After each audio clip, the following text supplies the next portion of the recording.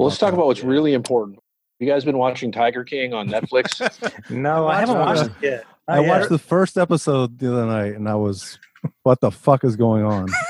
So, we got my wife and I got through 3 of them last night. We were just amazed, There's a whole documentary. It's a documentary. Yeah. Okay, kind of. It is. Yeah. I mean, but these people don't.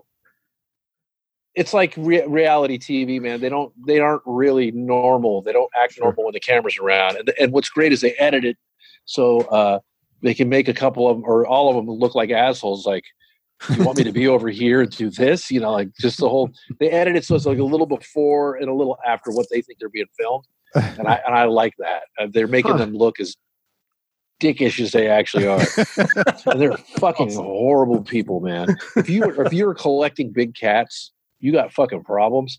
And then the battle for like who's taking care of them the right way in the cage. It's like, yeah, right. They're not in the open in the fucking either the rainforest or the wherever their species. It's just horrible, dude. Oh, and they treat them, and the way they treat them. I mean, it's the one thing that I took away was the Tiger King. I guess the main guy was like, they're asking how he feeds them, and he's like, "Oh, we'll get roadkill. We'll get like, we'll oh my God. If a cow dies, we'll pull it off this farm over here and just feed them that." That's not all. They also go to is it Walmart when any of the meats that they throw away, which isn't necessarily. I don't know that's bad. Like roadkill, I don't know if that's bad for you're talking about something that needs to eat. Yeah. Like they probably need to feed them like 10 full cows a day. You know what I mean? Yeah. Like, so they're never gonna get what they really need out in the Sahara or savannah. Like it's just shitty. I just can't believe how fucking shitty. So is the catch of the show like to see how shitty they can be? Like that's what the hook is? No, dude. The catch of the show.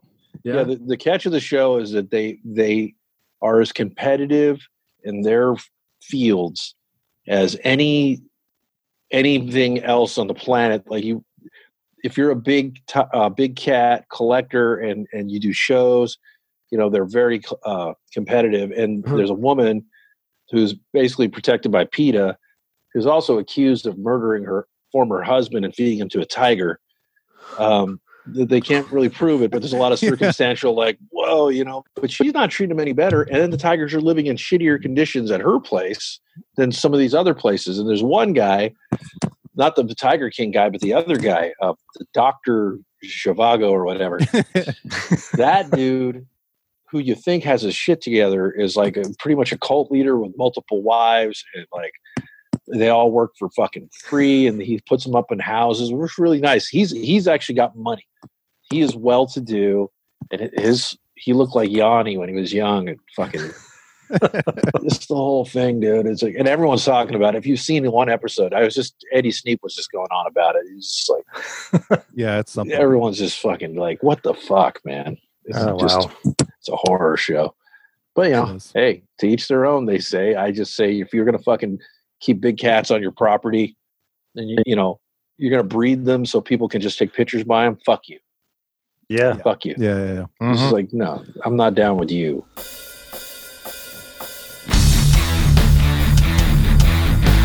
When did you first fall in love with metal?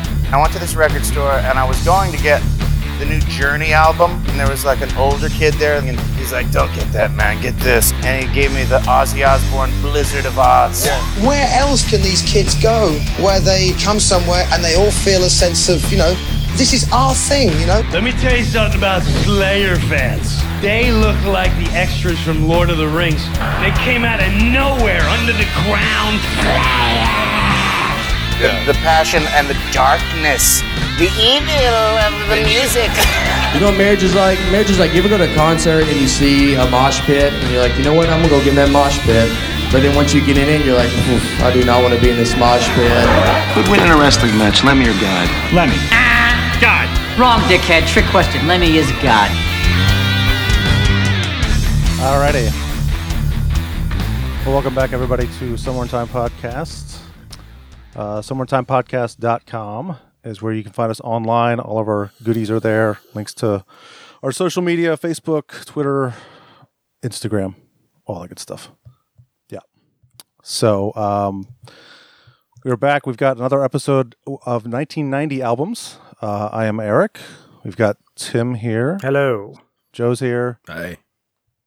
Keith is here. Hey, good evening. And we have a special guest panelist this episode. We're very excited to have him back on the show. Say hello to Craig LeCicero, everybody. Hey, Hi, Craig. How's everybody? Hey. Good. Thank you for joining us on this episode. It's going to be awesome because we're talking about your band, your old band. Yeah, I just pulled up in my DeLorean, and we're going to go back to the future right now. That's right. Yep, going back 30 years. 30 years. Please don't have sex with your mother. Hot. What's her name? Leah Thompson. Mm-hmm. Yeah. That's right. That would have been a conundrum right there. No, so it's funny because we're going back 30 years pretty much to the date because Twisted into Form came out March 30th, 1990. So when this episode is that true? Is that true? Holy shit. According to the internet, if you believe everything on the internet, you know better than us. It sounds about. I don't. Yeah, I'm not sure about that. I might have went along with that at one time too. I really don't remember. I do know that we didn't finish the album until we went in to start recording it the last week of January because it was a Super Bowl, the day that we went in and loaded in the studio. So I doubt that it would have been out that soon. I think it might have been late April or early May, probably late April or something like that. Maybe April 30th. But who cares? 30 years is 30 fucking years. 30 years. Yeah. That's right. So I was 20. I was 20 when we recorded that. There you go. Wow. So we'll get into that one. If you haven't listened to all of our episodes, which you may not have, you should go back and listen to episode 4 and 5 because we did a really in-depth interview with Craig on those episodes. It was awesome. Dived into all of his previous bands, his current band, Dressed to Dead, which is still going, and hopefully we'll get some new music from you guys this year, maybe. Oh yeah. Well, we're right on course to release some stuff, and then all this thing happened. So just push it back a bit, Well, hopefully we'll get some stuff because what I've heard is really, really good. You will. Thank you. Yeah, it's very good. So anyway, we're going to start. We've got 3 albums: Violence, Oppressing the Masses, Death Angel, Act 3, and Forbidden, of course, Twisted into Form. I think we'll start with Violence, Oppressing the Masses. We'll play a little bit of that to start.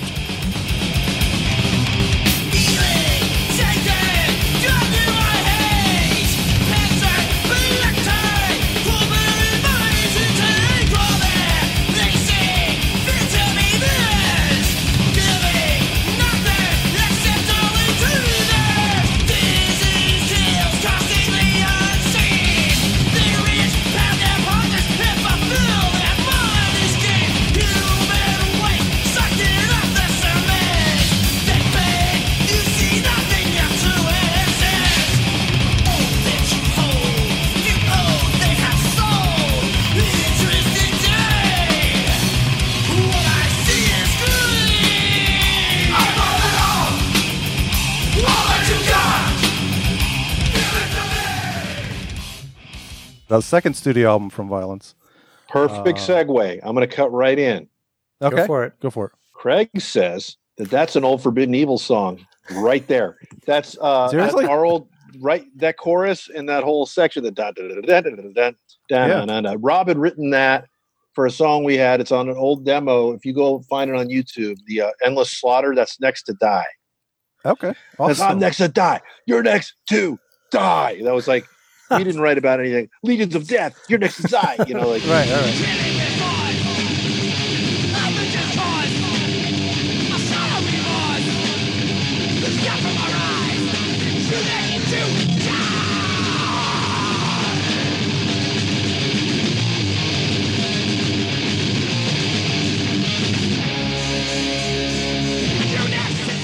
It was like our first batch of songs, and it was never going to make it, into anything that we were writing beyond when he left.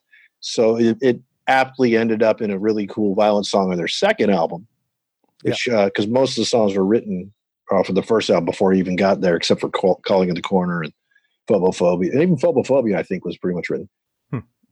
Yeah. So that's awesome, first of all. Yeah, that's super cool. I had no idea. I love stuff like that. It's so awesome. Yeah, that's awesome. And it's true. I believe it. No, Yeah, I mean, sure. from the source, man. So I could be lying my ass off here. Well, that's like we're gonna be like, I don't believe you. You know, time out. I was there, standing next to you when it was happening. You know, in my mom's garage. Yeah, right. 3,000 miles away. Yeah. So Violence is Rob Flynn, of course, on guitar, Phil Demmel guitar, Dean Dell bass, Perry Strickland drums, and Sean Killian vocals. And this album was produced by Alex Perialis. Yeah. So excellent job. This sounds great. I love the sound of this album. Production's really the good. bass is really loud coming through my headphones here on the. Hearing really? it like digitally through the second hands, like wow, the bass is cranked on that. Well, that's funny. One of my notes is I actually like the bass sound on this album a lot better than the first album, and you can hear it a lot better too. So yeah, that's often the key with heavy metal bass guitar. One, you got to be able to hear it. That's the first thing to get past, because there's so many albums we cover where you can't hear any bass guitar. Oh yeah, for sure. Well, I could pretty much tell you just from my knowledge of knowing Alex Perialis, and if you go back and listen to the years of shit that he did, he was the first guy to really understand that if you want a bunch of guitars that are an onslaught of like a lot of, you know, the low end, you're going to be competing with frequencies. So with Anthrax, he went back and he went and he made more of a pingy, high mid-rangey kind of bass tone. Mm-hmm. Yeah. So that's why, you know, and they didn't use him on the first album. That was John Cunaberte, who produced our first album, who hated every second of doing both of our albums. He just was not a fan. He got mad at me because I called him out on that recently, and I wasn't ever talking shit. I just thought it was funny. I was like, dude, I used to think it was funny that we'd be in the studio and you'd pull out a joint and you say, I'm out of here. And then he's like, he wouldn't burn it with anybody or nothing. He's just gone. He's out of the room. I don't remember that. I'm like, I do. It's all good. Didn't bother me. Yeah. I mean, a lot of people point to Violence's first album as being their favorite. I think this album is far and away better than the first album. I like it better. My opinion, but I think this album, start to finish, is fantastic. Every song is just, God, killer. Just so good. So good. Angry. It's so pissed off. I know. No, it was angry. It was angry. And a lot of their anger, was us, like Forbidden and Violence were very competitive. Yeah. And that could be a whole other show in itself where it's like, it's all the stuff that doesn't matter anymore. But you got to understand the history here. I approached Debbie Abano to manage us. Right. And, she wasn't going to manage anybody after Possessed. And then I talked her into it, and then she did it. And once those guys heard that she was managing us, they had to find a way to get her too, because they were so competitive. And they were like probably more ready to be signed than we were at that point. So once they had her, and then they got signed to Mechanics and did the first album, which was already pretty much written except for Calling in the Corner, like I was saying. And, it seemed like it was going to be huge. And then we got signed after that, and we put out Forbidden Evil. And I think that they expected to be big really quick. And Forbidden Evil definitely blew up a lot bigger, a lot faster. And there was a lot of resentment. And Rob will tell you, he's like, as he said, I did an interview with him and Schmier. We talked about all of our kind of old stuff. And he's all, much to my chagrin, that, Forbidden Evil did a lot better than Violence. So he didn't expect that when he quit. Yeah. And we were shocked, we didn't know. Yeah. We didn't know. So there you go. I mean, they were, so when they did Oppressing, there was some extra, you can tell animosity. Like, fuck you. You can, I mean, they maintained that for those two records, really. And then after that, I think they got a little disillusioned. Yeah. Well, the end of I Prophet, I'll play a little bit more of that. Hold on. Because the end, he's so pissed off. Oh, yeah. Awesome.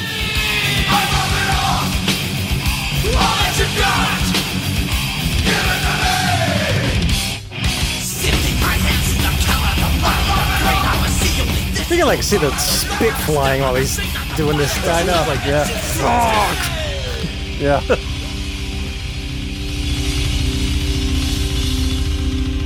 Yeah. You're next to die. So anyway, but the thing about Violence that was so fucking great, and that people that never got to see him live in Europe didn't get to experience, it was their live show, and they were off the hinges. Like, and it as good as that is, it's really impossible to capture what they had live. Because I know some stories about when they made that album. They were pissed off. I believe they fired Debbie Bono while they were making the record, while they were freezing their asses off in Ithaca. Like there was all kinds of stuff going on. They were very resentful of what we had going on, and we didn't have that much cool shit going on. I think it just seemed cool from where they were standing. It wasn't that cool, but yeah. Nobody was rolling that hard at that point. But yeah, and the greatest thing about all that is that we can talk about most of that stuff openly now. And we're all so happy to see Sean. Oh my God. He was not the friendliest character in those days. Him and Perry were infamously really cruel and mean, even to the guys in their band, Wow. they fucking, between Dean and Rob, those guys got constantly, kind of shit on in those days. And people don't realize that, because you look at Rob now and he's so successful, and people look at him like he's some sort of, dictator himself, partially because the way that all went down. He said, I'm never going to let shit get out of control again. Yeah. And in turn, he paid for that, right? Because he had Phil Devil playing with him. Yeah. And then there's old resentments, and it's come back. Yeah, it's human nature if you don't really put yourself in check. And I know Rob's in check right now. He's very much in check. That he is. He's really, really humble right now. Yeah. Comparatively to where he was, and it was a big slap to his face when all that happened. Yeah. And you'll never hear him say anything negative about any of those guys. That's good. Ever. That's really good. Well, that is good. That's not the case all the way around, let me tell you. But that's Rob's. Rob chose to do that. That's growing. That's good. That's very good. Well, and we are very lucky to have Sean Killian still with us. I mean, he was battling stage 4. Yeah, he was not looking good. Like, it was. He looked when we did his benefit, and this is all before I ever did your show. Yeah. I think it was before. It was around that time. It was I think it just happened. Yeah. Oh, okay. Well, he looked really bad. I mean, I was so scared, and he was very, it was like meek and humbled, and didn't know what to say to everybody. Really didn't realize until the last few months the extent of all the work that everybody did to get that together. And even 2 days ago, I had a friend reach out to me and say, "Hey, can you tell me like all the people involved? Because Sean really wants to thank him. He doesn't understand." And I was like, I noticed. I'm like, "Oh, dude." Yeah. I took screenshots of everyone's profile. I'm like, this one. I saw him posting that stuff on Facebook. Yeah, he was posting like, thank you to all the people. He's got more to go. Really cool. And no bigger thank you should go to Mark Hernandez, who I play with in Dress the Dead, because Mark was the one who approached me and said, "Hey, dude, I need your organizing skills." And, I was like, of course, but Mark really loves Sean and all those guys. He played with them in Violence. He was the guy who replaced Perry Strickland. So, okay. And I don't think he got his proper due at the time. People kind of skipped over him, and other people started taking credit. A lot of people assumed I did more than I did. I just emceed the show because William Howell got nervous and didn't know every single person that was on stage. Like, can you start introducing them? I'm like, okay, like all that put me in a position I was not supposed to be in. So but Mark is really the dude. But we all banded together, and we all buried all the old hatchets. Yeah. But within the band, there was a problem because Rob couldn't agree to do the show fast enough, because he was preparing for a tour, and I think there's more resentment, between him and Phil. Like, Phil's like, "Can you do it?" He's like, "I don't know. I don't think so. We have the sound stage check that day." There's like a bunch of stuff. And then he showed up early. Then Rob was there with a guitar in his hands, one of the first people besides the people that were actually playing to show up. And, you know, he's on here. I'm like, oh, okay. You know, like right on. You know, what are you going to do? And then he did the World in a World thing. And that's World in a World that's a good segue because that's the first. I think that's the first Violent song I heard. It was the video on Headbangers Ball. I think you heard their first album because I had it. Okay, well, that's the first one that really got me. That really grabbed me. It was. It's a great song. It's a great song. That is, yeah.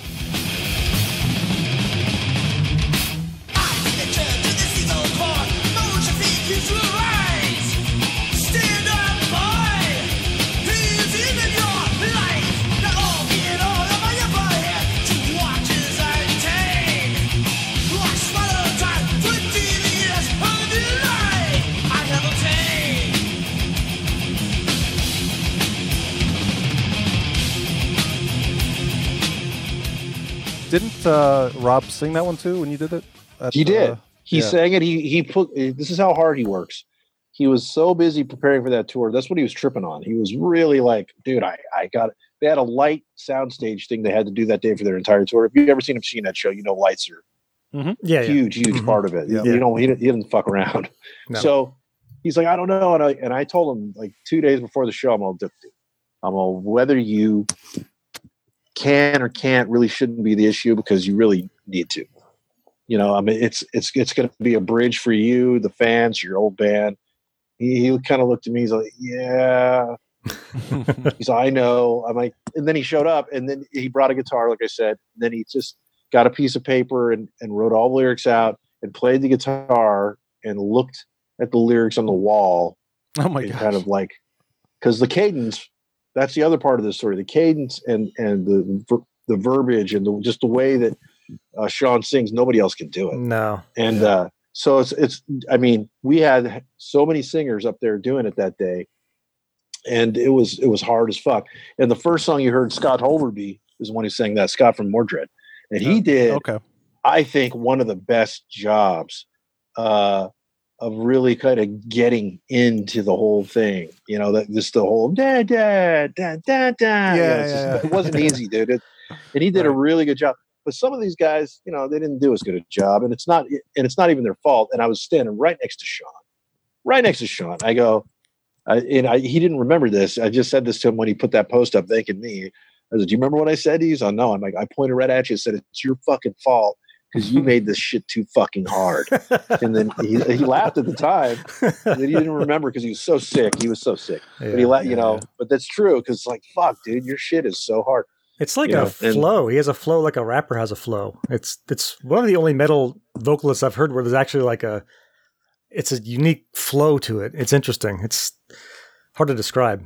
Well, but it's I think it shows how intelligent he actually is. Yeah. You know, because he's on a different level, he's coming from a different headspace. Yeah, and people either loved it or hated it. Oh, and yeah. It was, and in the latter.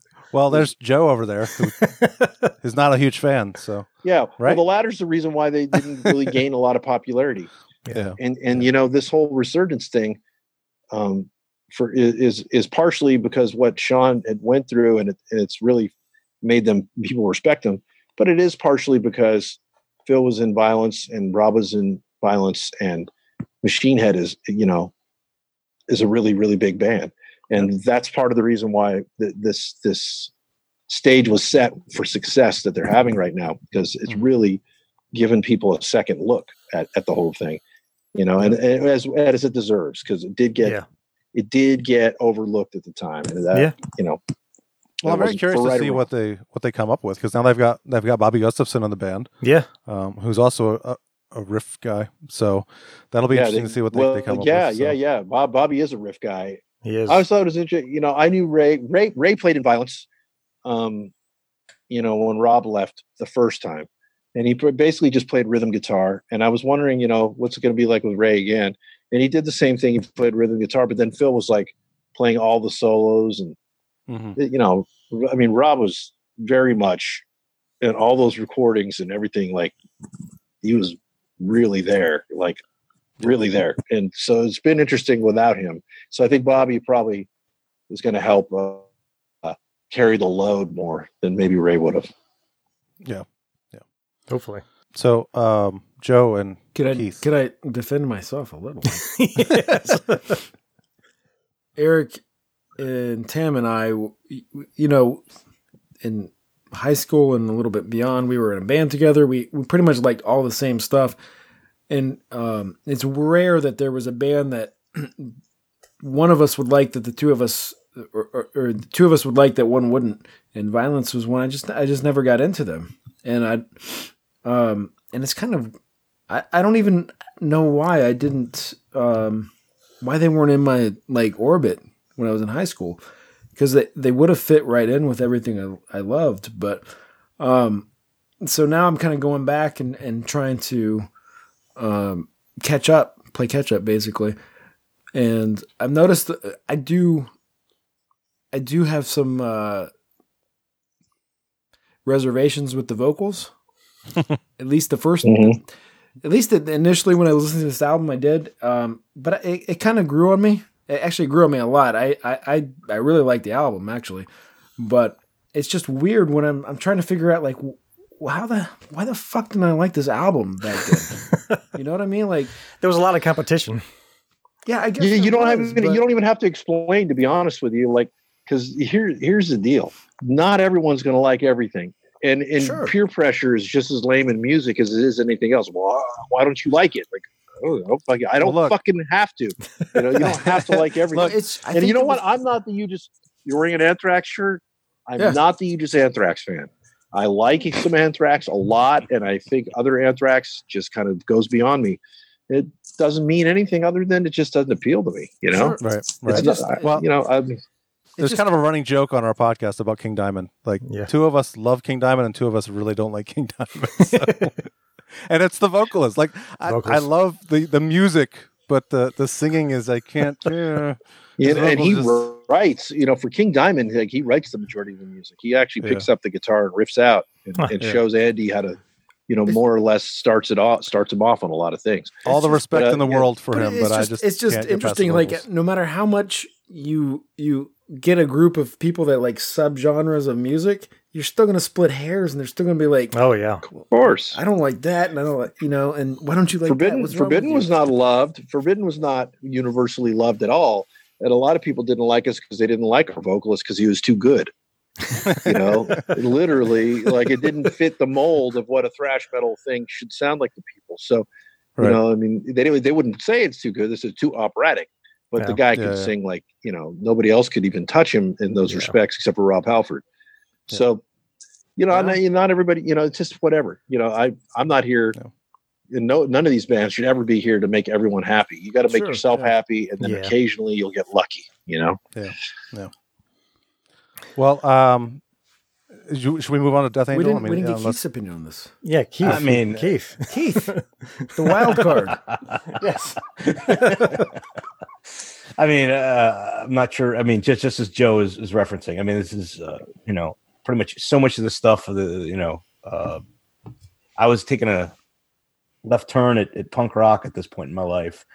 So a lot of these metal bands that you guys are all into, I never even heard of. So yes, I wasn't even aware of these guys until we used them for. What was it? 2 years ago was the first time. Yeah, we talked about. Yeah, but one way or another, I fucking love it. I really wish I had heard this shit back in the day. I identify with a lot of what the fuck is being talked about. I love we're talking about the anger. Fucking love anger. I would say in this specific album, Oppressing the Masses wasn't exactly too impressed by, but besides that, I just taking notes down. I was listening to this a lot while I was at work, typing on a goddamn computer, staring at a screen. And so many times I'd be concentrating on all that day-to-day bullshit, and something would just fucking hit me in the goddamn balls.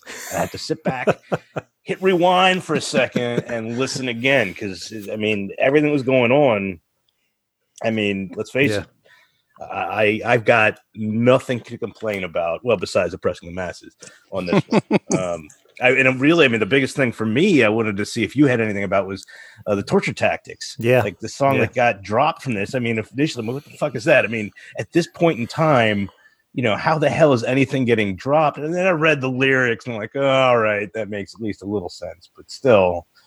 That was weird, though. Yeah, that was weird. Well, it was a strange time because remember the PMRC. Yeah, but the PMRC was dead. I mean, when that one wasn't totally dead, the labels were on there, but they realized what they were doing was failing, and the fact that they were actually causing all of everyone to go out. They were adding numbers to those sales. But okay, in Violence's case, let me tell you, technically they were on a major label. Yeah, because Mechanics was MCA. Yeah, and MCA was overlooking, so it was a bad marriage to begin with.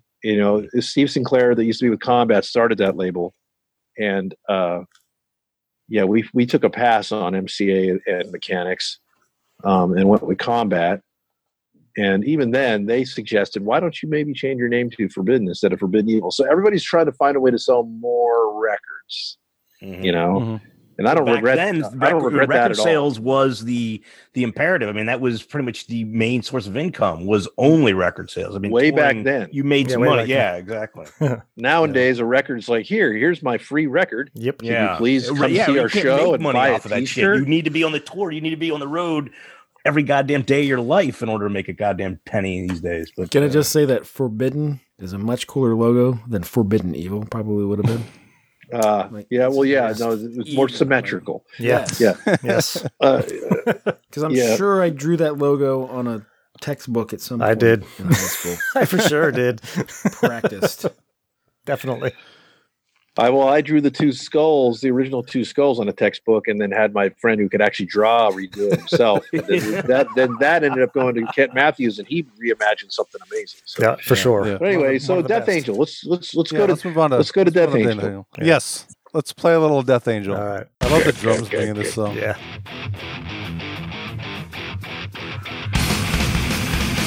Those drums, though. Yeah.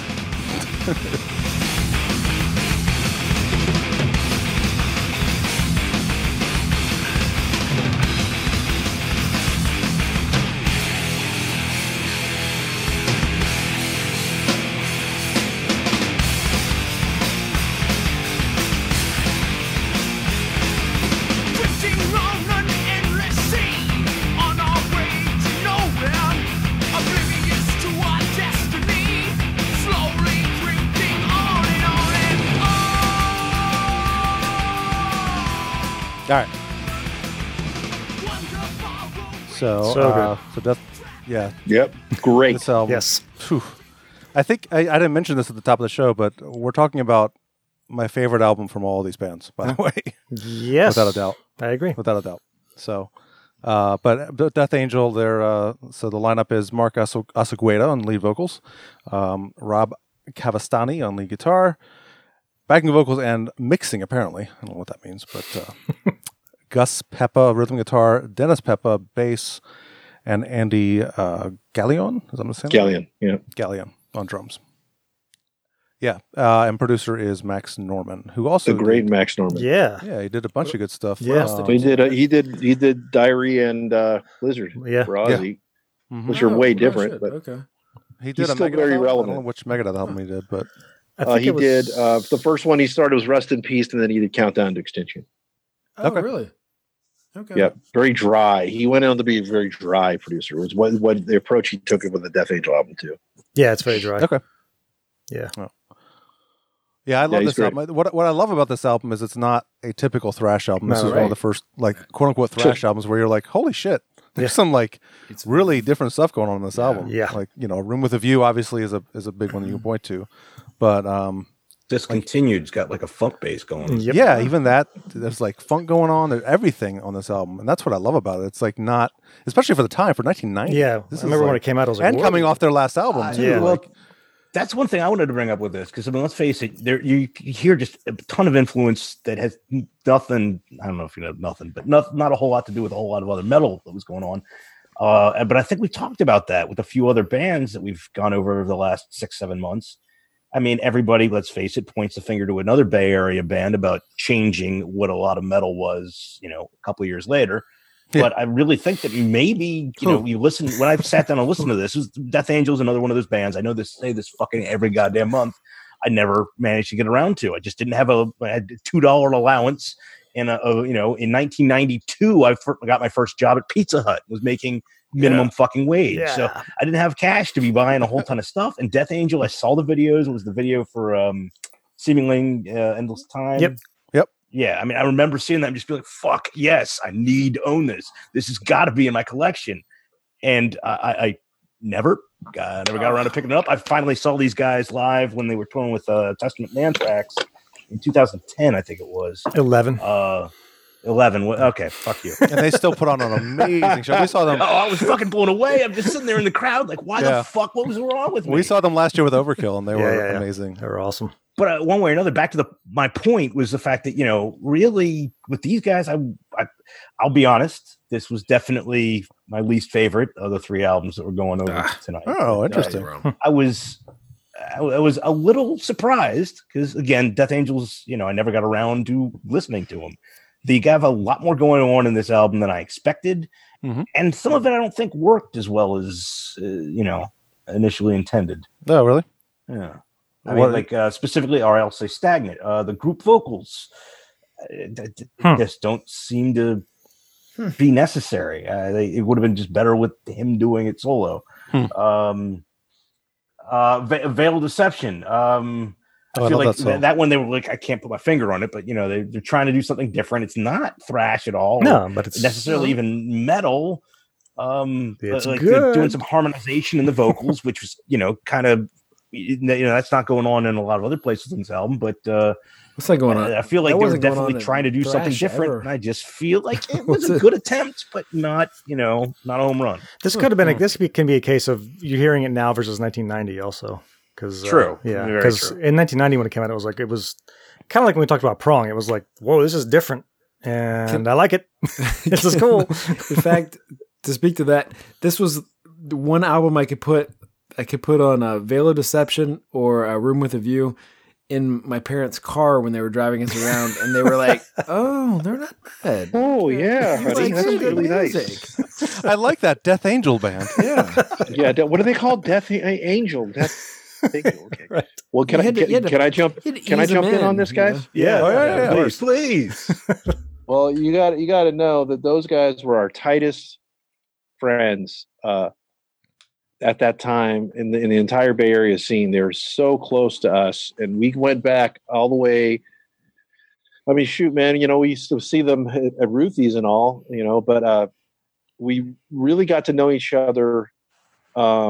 When Debbie Abano started managing us, they needed a studio. And so they moved in to our studios that we were in Hayward, and they finished writing what's the Frolic Through the Park in that studio. And, I'd always known that they were different, being just being Filipino cousins. Okay. That separated them, not to say that, it completely separated them, but that it just showed that, they were coming from a more family-like place. Then I started to realize they listened to so much other stuff. We used to go to all the parties together. We used to have, go to the parties at their house, and Death Angel was pulling influences from places that other people just weren't there yet. They were way into the Chili Peppers and Fishbone and things way before that shit was ever popular. Actually I was too, but it didn't make it into my musical. Right. It didn't make it into what I play.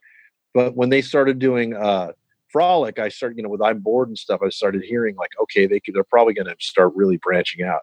Mm-hmm. And then by the time, fast forward to Act 3, and when we heard that album, I was in just shock. I was like, they're not even really a thrash band anymore. They're like fucking arena rock, And then and I liked it. I was like, this is a huge growth. This is a huge step up.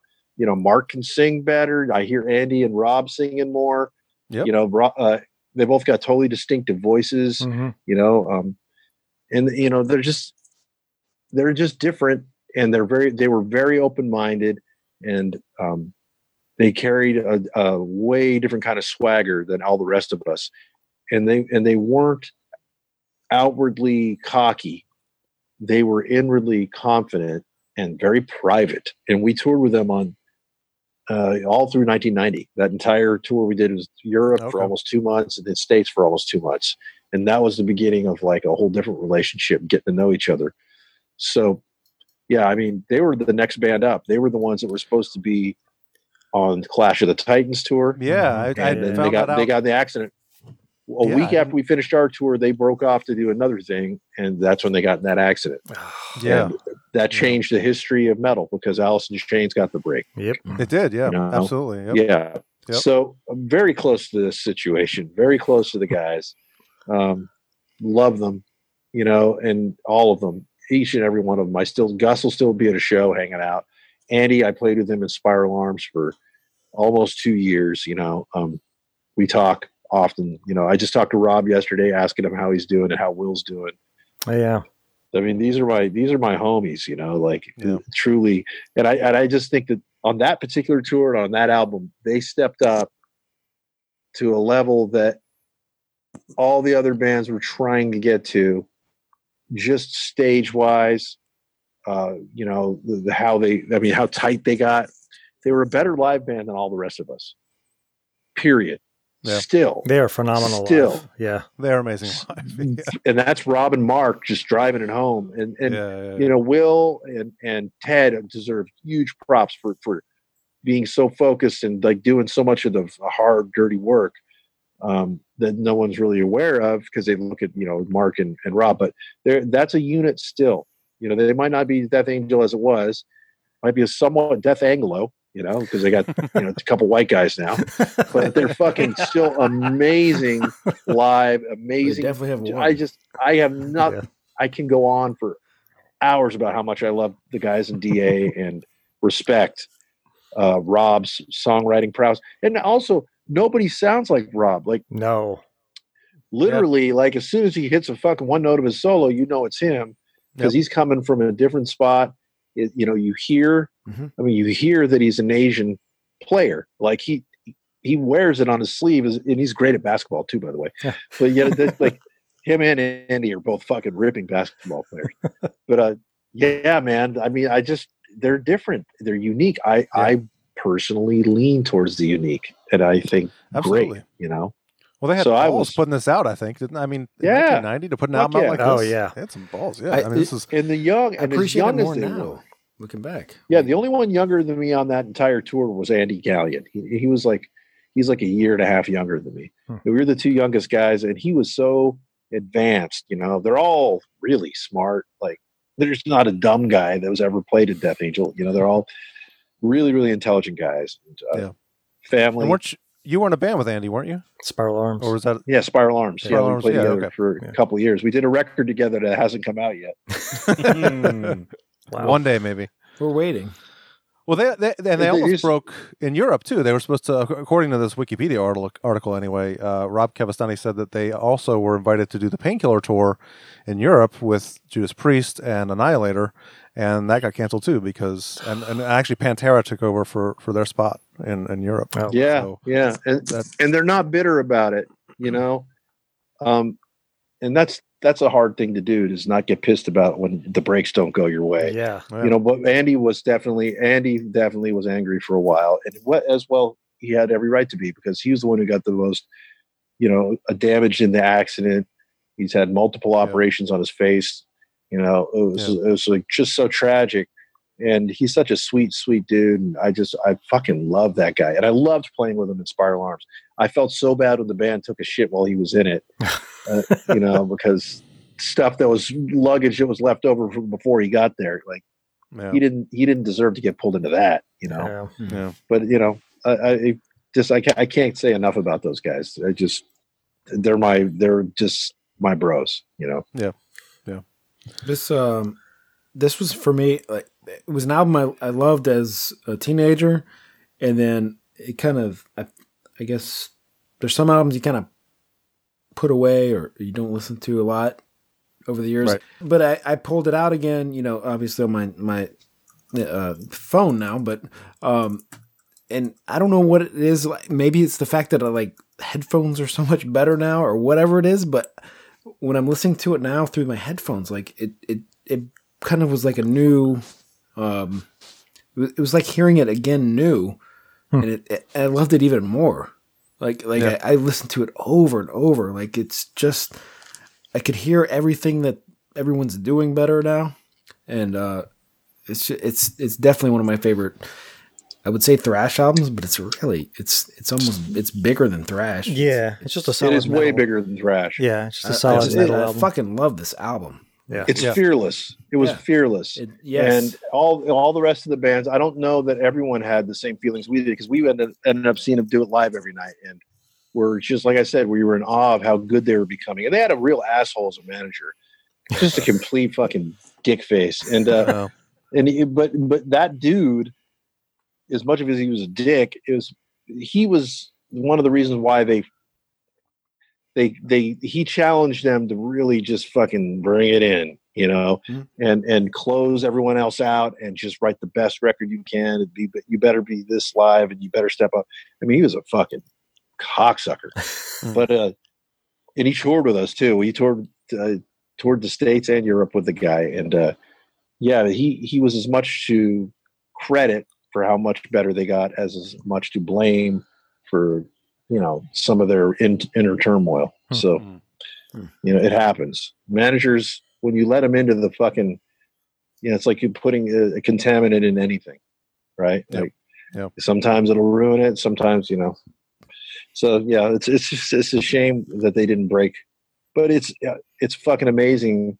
They're doing so well these days. Yeah. We almost lost them. I mean, there was a period where there was no Death Angel at all for many. Oh no, years. they were gone. Well, that was the resurgence. Everyone just got together for the Chuck Billy thing. I couldn't even be there for that, but I think everybody was pretty good that day. But I think Death Angel proved once again they're better than everybody else. We're all good, Everyone's good, but Death Angel's just like they're just a better live band than everybody else. There's something to the just a lot of unity. Yeah. Yeah, and Andy was a huge part of that, as was Dennis Peppa. You were playing bass back then, and Dennis was probably my closest friend in the band at that point too, way back in those days. And over the years, I've come pretty close to all of them. Yeah, that's cool. So was Art of Dying for me? That was when I was like, oh shit, these guys are back and they're badass. Was that the album? They was that the first one back? Yeah, that was the first one when they were back. That's like 2004, I think. So yeah, you know what? Yeah. And they used the guy that produced the Man Made God record for us with Rick Rubin, who was Brian Dobbs. Okay, and I know they fucking did not enjoy that process. Well, it's a good album. It is a good album, but I just think Brian has a way. He's a Canadian guy. He was super nice, but he wasn't the most animated. So sometimes you had to pull out your own fire. That's what my job was during making the Man Made God record. It's like walking around motivating everybody. He'd say something like, "Hey, can you put a little more toot on that there?" What is that? What? But anyway, nice guy. Yeah, I think Humanicide might be like maybe my second or third favorite Death Angel. My second favorite one from last year. Yeah, is so good. The last two albums, actually 3 albums, have all just been fucking ferocious, and that's so a lot of that has to do with Will Carroll, who I'm hoping we're still not hearing he's out of the woods. Will Carroll's still dealing with it and on a ventilator. He's on a ventilator. So he's been on. Well, dude, he's got COVID-19. Yeah. I knew he was in ICU. I just didn't know. I was just looking that up before the show just to get an update, and it said an undisclosed or they weren't saying what it was. No one.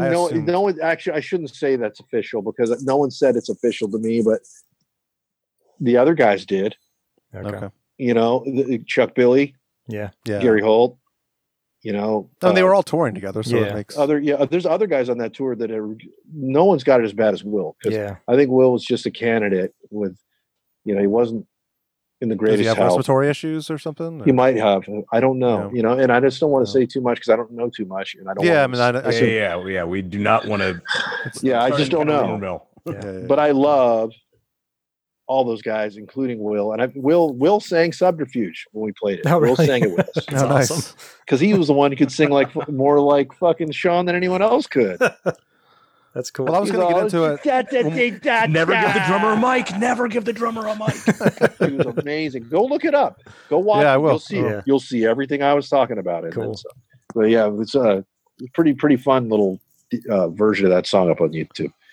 Well, and I was going to bring this up when we started talking about Twisted, but they helped with backing vocals on Out of Body, right? Didn't they? Yeah, they helped on Out of Body, Out of Mind. Yeah.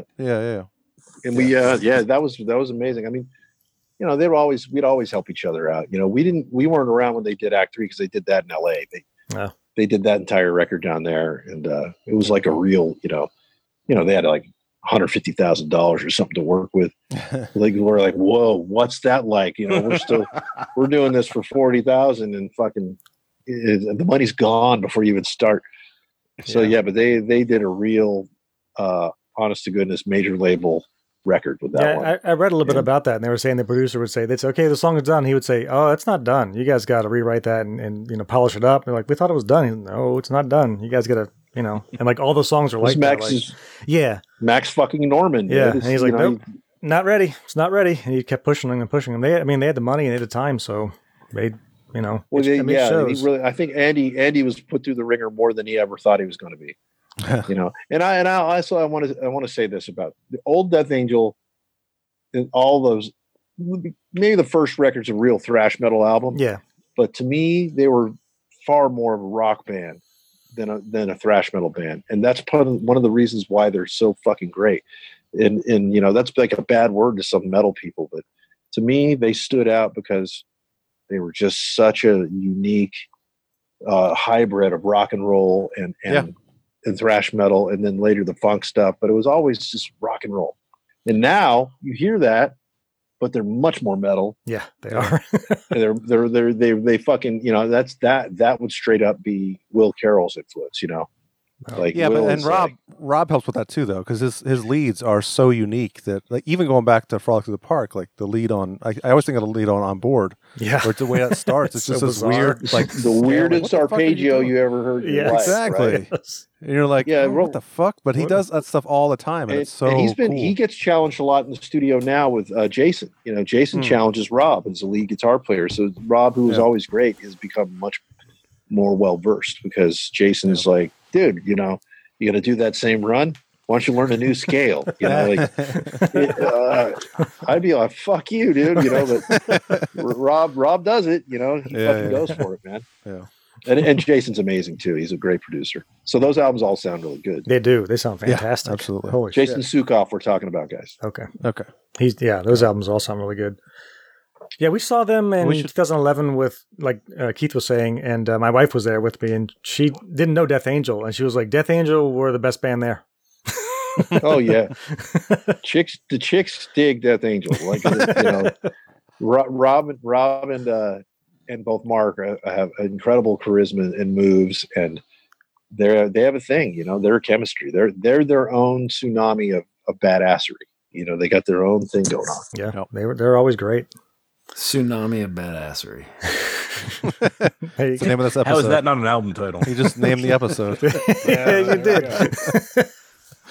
Well done. We should play a little bit more of this album. I mean, we've only played one song, so we should get into it a little bit more. Oh yeah, you should definitely play. The song "Stop." I remember Craig was at a show and he was live streaming that song, and you said, "I want a taco salad," and I was like, "Oh, god damn it!"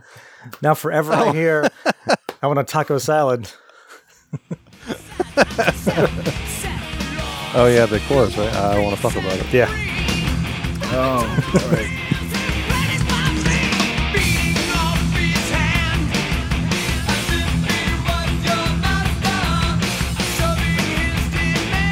Here it comes. Yep. I want a taco salad. Yeah. Taco salad. Yeah, that's a reach. Yeah. Okay. Forever now it's taco salad. Yeah. We used to sing that every night, dude. Every night. I mean, it fits perfectly. I never got up on the mic and did it, but we sang it to them on the bus, and they're like, ha ha ha ha. Yeah. Well, you know, hey man. Yeah. Forbidden had our isms that they used to make fun of too. I'm sure. So, yeah. Like, we should play a little bit of this too, right? I mean, I don't know if you call this a hit, but this was the one that was like the first song you hear about them. You're like, holy, this is really different. Like, this is not. And this is Rob on vocals mostly, right?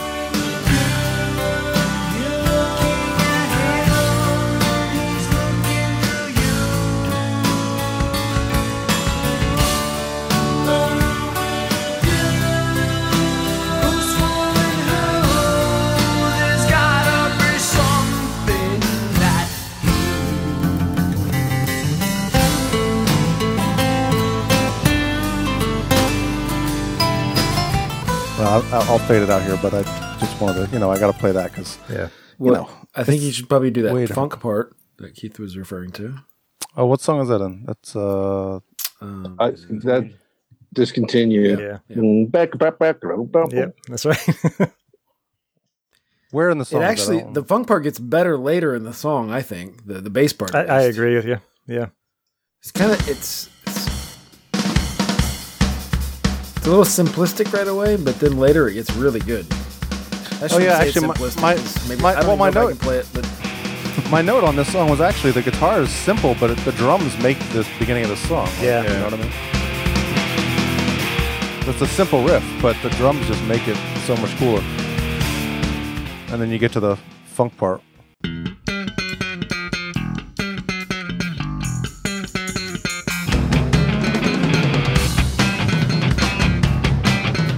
Yeah, there you go.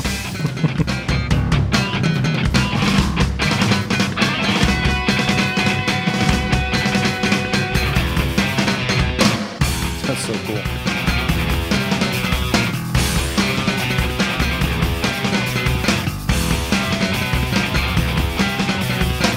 Then it gets a little more flashy. That's so good. They're so awesome. It is so good.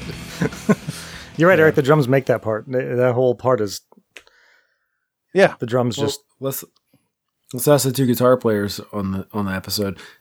Is that rough as a metal guitar player to like have the easy part? Have to drum bass, like fucking kick ass for a little bit, and the drums take over. As long as the song sounds good, who cares?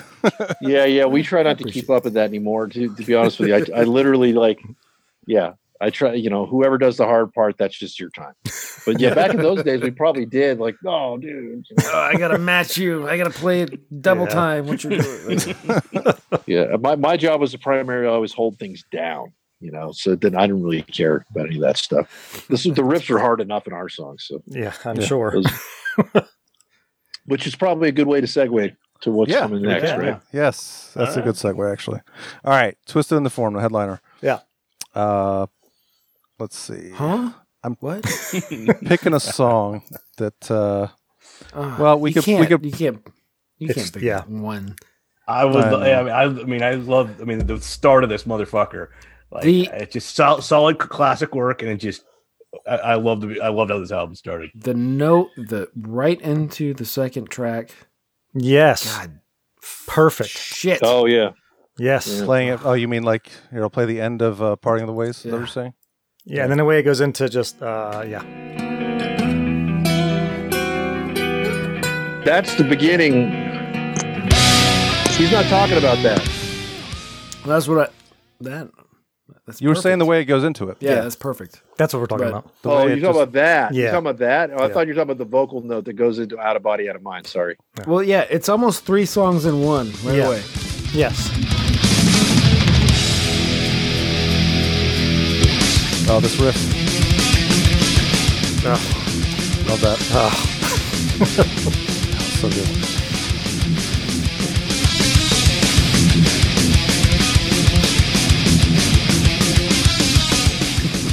Not just the riff, though. The way the drums are playing off the riff.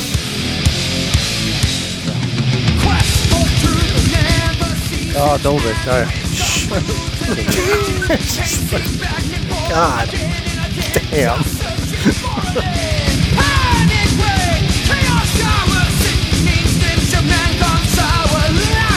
Well, I can't just sit here and listen to the whole damn song. I could sit here. Can I tell you how fucking ecstatic I am to be listening to this album with Craig right here. This is one of my favorite albums ever. Yeah. Ever. Awesome. Start to finish. Oh my God. First, when we saw the Hard and Heavy with you guys, me and my brother were like, we got to find this tape. We did it. Fuck. Tape, yeah. Oh. Well, you know. You didn't get to see well, thank you. Thank you. You know, but you're probably it'd be best for me not to. I appreciate it, but let's save any glowing praise for this let's do when it. I'm gone. You know. But I mean, bottom line, you know, I'm listening to that, and I there was a few years where I really couldn't listen to those two albums because I would know what wasn't right, or we didn't quite do this right, or the first two, yeah, like they weren't perfect. Like, oh man, I wish I would have done that better, or you know, if we only would have done this. But I can tell you this: when I hear the intro, I think of Tim Calvert and the late Tim Calvert, and I think because he brought a lot of class to Forbidden. This was the first album with Tim Calvert. This is the first album, and we wrote all that stuff. Like he had like that intro, he had a little piece like just the kind of the way it started off, and then we kind of worked that whole thing in together. And then, you know, obviously I did the next part, the melody of the da na na na na na na. That shows like kind of how our relationship worked, right? And he came from a different school. He wasn't really a thrash guy. You know, he was way more into Queensryche. But that's really why both myself and Paul wanted him in the band so badly. When the other guys were like, I don't know, he's not really thrash, dude. You know, everyone ended up loving him. Obviously, it didn't take, but you know, just a few minutes of being around him. Right. But you know, but I mean, he just had an element that he brought to everything that we would have never had. And Glenn was great. I mean, don't get me wrong, Glenn was a great lead guitar player, but his writing skills and my writing skills, we made it work, but it was hard work because really I had to take everything and work it in with Paul, and it was different. With Tim and I would sit down and write a ton and have it really intricately worked out. And then we kind of bring it into Paul and might rearrange it a little bit, but it wasn't nearly as much as Paul and I used to rip through the stuff previous, you know? So there was just a chemistry that immediately happened. And Infinite might have been the first song that we actually really wrote together in my garage. And I, you know, he didn't pick fast yet. He hadn't ever really picked fast. So those are things that I had. But if I had a riff, he would know how to harmonize it. He would know what, you know, he would know how to make it sound more dramatic immediately. Yeah. So there's this whole thing that started snowballing. And so, you know, that's when I hear that, that's the first thing I think of. That was like, I was starting to write Step by Step in One Foot in Hell previous, even when Glenn was in the band with Paul. But I'd work on it before we left on our first tour. We knew we were going to fire Glenn, but there was a small chance he was sticking around, but we knew we were. So I was already working with Tim, and I was already showing him those parts, and he was already working out stuff with me. And, you know, and Glenn kind of thought he helped write that song. I was like, no, bro. Like, no, that was, you weren't, you know, you were there. Was there anything that Glenn, was there anything that Glenn brought over? Like, were there any leftovers from some of his stuff? No. Okay. No. So the writing on this, was that all done like on the road or in your garage? Well, those two songs, I started writing both of those at home, and brought them into Paul, and then we kind of worked on them and then showed them to the other guys, and we played, I believe, Step by Step and One Foot in Hell at one show in Europe on the Sacred Reich tour. Okay. And then we came home and we let Glenn go like the day after we got back. And then within a week we were playing at the Omni. We had a show already booked, and we had a headlining show. We played there with Tim and worked out a dual guitar solo that no one had ever done one like that, like out of our Bay Area people. We had a whole harmonized solo that we did. So it made me get better.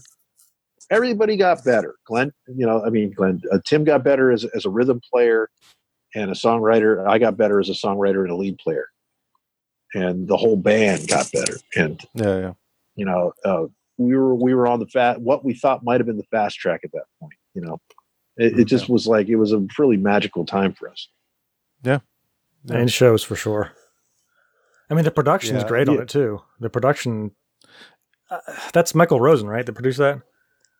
Yeah, he's a really cool guy. I just worked with him recently. He recorded some vocals for us on our new track because the other studio wasn't available the day that I wanted to do it. So it's the first time Michael and I got to hang out in a while. Okay. Oh, that's cool. But yeah, Michael wasn't really a producer.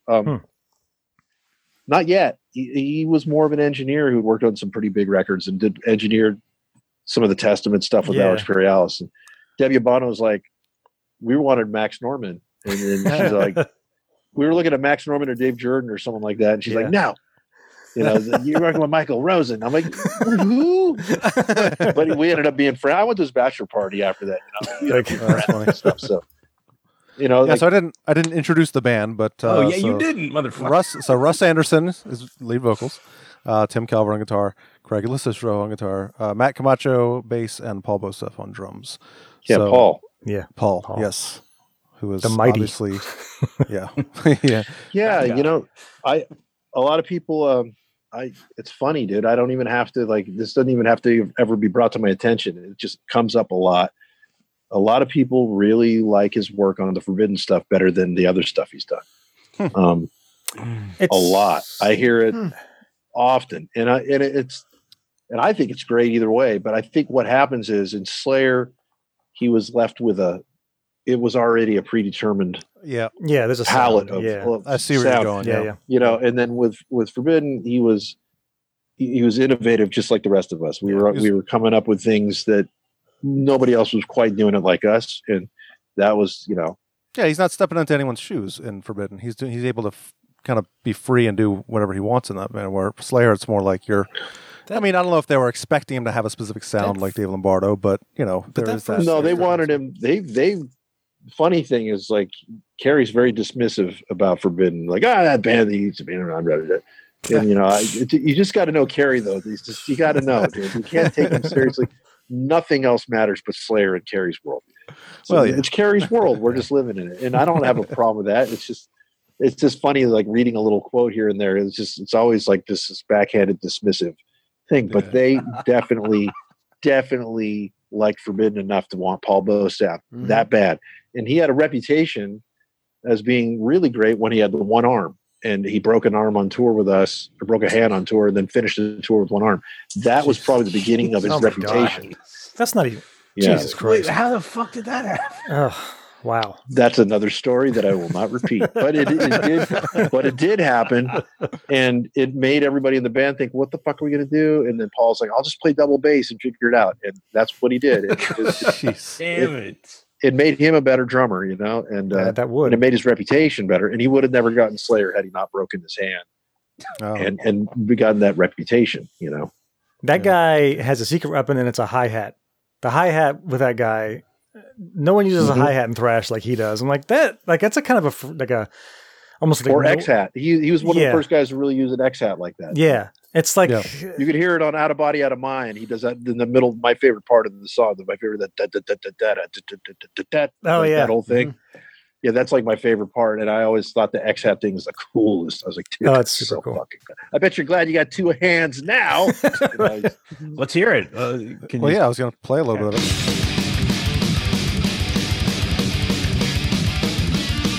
Oh, that film. Yeah, no. Okay, wait. He's just wait. We got to stop. We got to go back a little bit here. Because what he's doing right there, no other drummer does that. Right? That's what I'm saying. He does these things right in the regular beat. Yeah, it's bizarre. I have another example of his weirdness that I'll bring up in a second. And I'm like, well, how would you even think to do that? Was he bored? Yeah. He's like, I got to do something else here. Okay, fuck it. Yeah. I'm this good. I'll just fuck it. I'll do whatever else.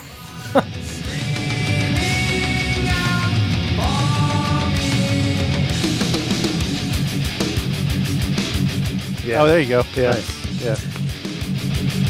That's cool. Yeah. An off-time hit of the snare. That's like syncopated AF, right? Yeah. Is that the technical term? Sure. Yeah, that's very cool. I think him and Lombardo are equal in terms of skill, but I think his technique is I prefer it over Lombardo's. So do I. Personally. Well... By far. I love them both, and I think, do too. But I think Lombardo is way more snapped. Like Lombardo's very accurate. Man. Yeah, he is. And he knows he's very decisive. And the thing that makes Paul interesting is kind of what you're saying. Is he bored? Yes. Yes. He can't. Back then he could never settle on anything. So one of the problems recording with Paul was he would do a drum fill in an odd time and then come back around and you would, I love that. He's all, I don't know what I did. No idea what I did. Yeah, and so like that was part of the thing with him. It's so we would have to do a lot of takes sometimes, not because they were bad takes, but because he liked a certain part so much that, like, how do you recreate that? Well, we wouldn't. So he'd have to do another one. I mean, like certain things he'd have totally down, but other things he wanted to really just, improvise. Yeah. And in Forbidden, he was allowed to do that in the recording studio within the confines of riffs that were done. I think in Slayer, I don't know what they do. I don't know what he's allowed to do, but I just never get the feeling there was much freedom. Yeah. I just never get, and I don't know. I think that's the case. And he did some amazing things in Slayer. Oh yeah, especially live. Like live, I feel like Paul is just incredible. Yeah. But yeah, it's like, I mean, I love that guy, dude. When he left, we were really upset because we were about to sign a record deal with RCA, and he left like, he got frustrated because we were arguing about new songs and just a whole, him and I were like the two skulls, Yeah. And I had my ideas, he had his ideas, but I think Paul was really frustrated because he couldn't play guitar. So he really wanted to convey more and write more, but he had to sit around and wait for us. And then when we had all this music, then we'd have to sit around and wait for him to figure out what he wanted to do. Yeah. Mm-hmm. So in the end of the day, it's like it ran its course. And as great as it was, it just ran its course. Yeah. It's just like we weren't going to really ever see eye to eye on that level. But later on, we did play together. He sat in with Man-Made God, and we did some shows, and I've jammed with him a few times. I mean, I love Paul. He was like my older brother. He really was. Yeah. So the album is 41 minutes, and I remember last time we talked to you, I think you said that you guys were kind of, I don't know about not forced into the studio, but you were like rushed into the studio, right? We were so get the fuck minutes? in, yeah. It's only 41 minutes. Yeah. I wouldn't. We need to sell. I guess all albums back then had to be. Testament wrote a whole album in a month. Why can't you guys? Yeah. And then our answer to that was, well, we want it to be really good. Testament was not. It was Souls of Black suffered. Oh, yeah. But that was the role model. That was what everyone's like. Oh, if you get in and do an album, like maybe get 2 out per year instead of just 1. It's like fuck. So Forbidden was definitely not a band that should have been rushed around like that. But we weren't big enough to fucking call any shots. We were just like, all right, whatever. What are we kind of going song by song? Because I really would like to, even if we don't have to spend a lot of time on any one. Okay. But Craig's here, and I fucking love this album, so let's do it. Well, we talked a little bit about Infinite. Mm-hmm. We talked a little bit about Out of Body. Well, let's do that. Let's do that. Infinite into the third track. Oh yeah. How it's like it doesn't miss a beat. If you're not paying attention, it's the same song, but it's not. Yeah. Here we go.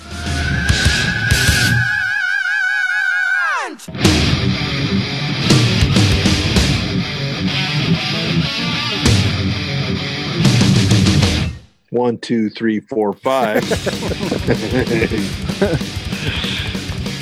I love it. So, Craig, are you the main lyricist in the band? Yeah. At this point, yeah. No shit. They're very good lyrics. Yeah, they're really good. I'd like to say they're partially by mistake that good. Let me go back for half a second. Yeah. Sure. When we did Infinite, we had another alternate ending for that whole Analyze Cut to Shreds vocally, and it sucked. Oh, it was just shit, and I knew it, and I just couldn't stand hearing Russ try to sing it. Nothing was going to make it sound good, and I just said, guys, give me a while, just let me go in the other room, and I locked myself in the big room in the studio. And I just laid on the couch and I wrote out that whole Analyze Cut to Shreds thing. And that was really, I wrote a lot of lyrics on that album, some on Forbidden Evil, Russ just stopped getting is interested in writing about deeper subjects. You know, he just wasn't that interested at that point in doing that. He got more interested later in it. But at that point, he's like, why can't we do more stuff like Off the Edge? I'm like, no, dude, I can't do that. I was 20 years old. I was a grown man. Right. And that's the thing. I was a kid. He was a man. But I was always, if you know me now, you know that I was analytical. So back then, I was still a kid, but I was very analytical. So yeah, I wrote that under those circumstances, and then like a song like "Out of Body, Out of Mind," which is I got some silly lyrics in there too, but more or less it was, about astral projection and getting mixed up in things you don't understand. And that I didn't really know what I was talking about for most of that shit, But "Out of Body, Out of Mind" musically was written. That was one of the last things we wrote, and Tim and Paul were banging their heads against the wall in another song, and they said they wanted to go down to the studio and work on something on their own. So basically, that's the only song we have where the fast part was written by Tim, and then the middle part was all mine. So it was like I wrote the halftime thing, and he wrote the fast stuff with Paul, and I fucking was so blown away by the picking on the fast part. I was like, dude, that's so killer how you flipped it around. I was like, I was like, done. It was like eureka. It was amazing. Because I think we were really frustrated because we didn't have enough material. And so when those guys put their heads together and then we jammed my middle part into that song, and then we had something, that's one of my favorite songs on that album. I just love it so much musically. I'll probably run a playthrough of that song one day. That'd be cool. Just because I love it so much. Yeah. Did we get that whole that Russell part, like the big middle? I know we were listening to the drums, and I don't know if you were talking about the tripping into one. Or are you talking about the very Ozzy-esque section? Yeah.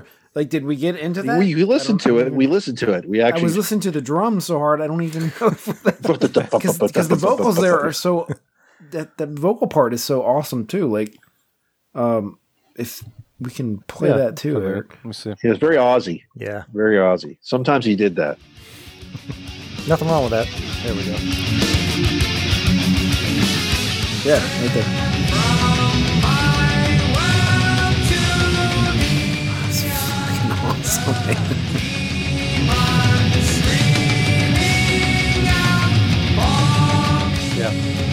Yeah, really good. I mean, and I'm sure, Craig, you can tell us better than anyone, but his range is just unbelievable. Yeah. There'll never be another guy.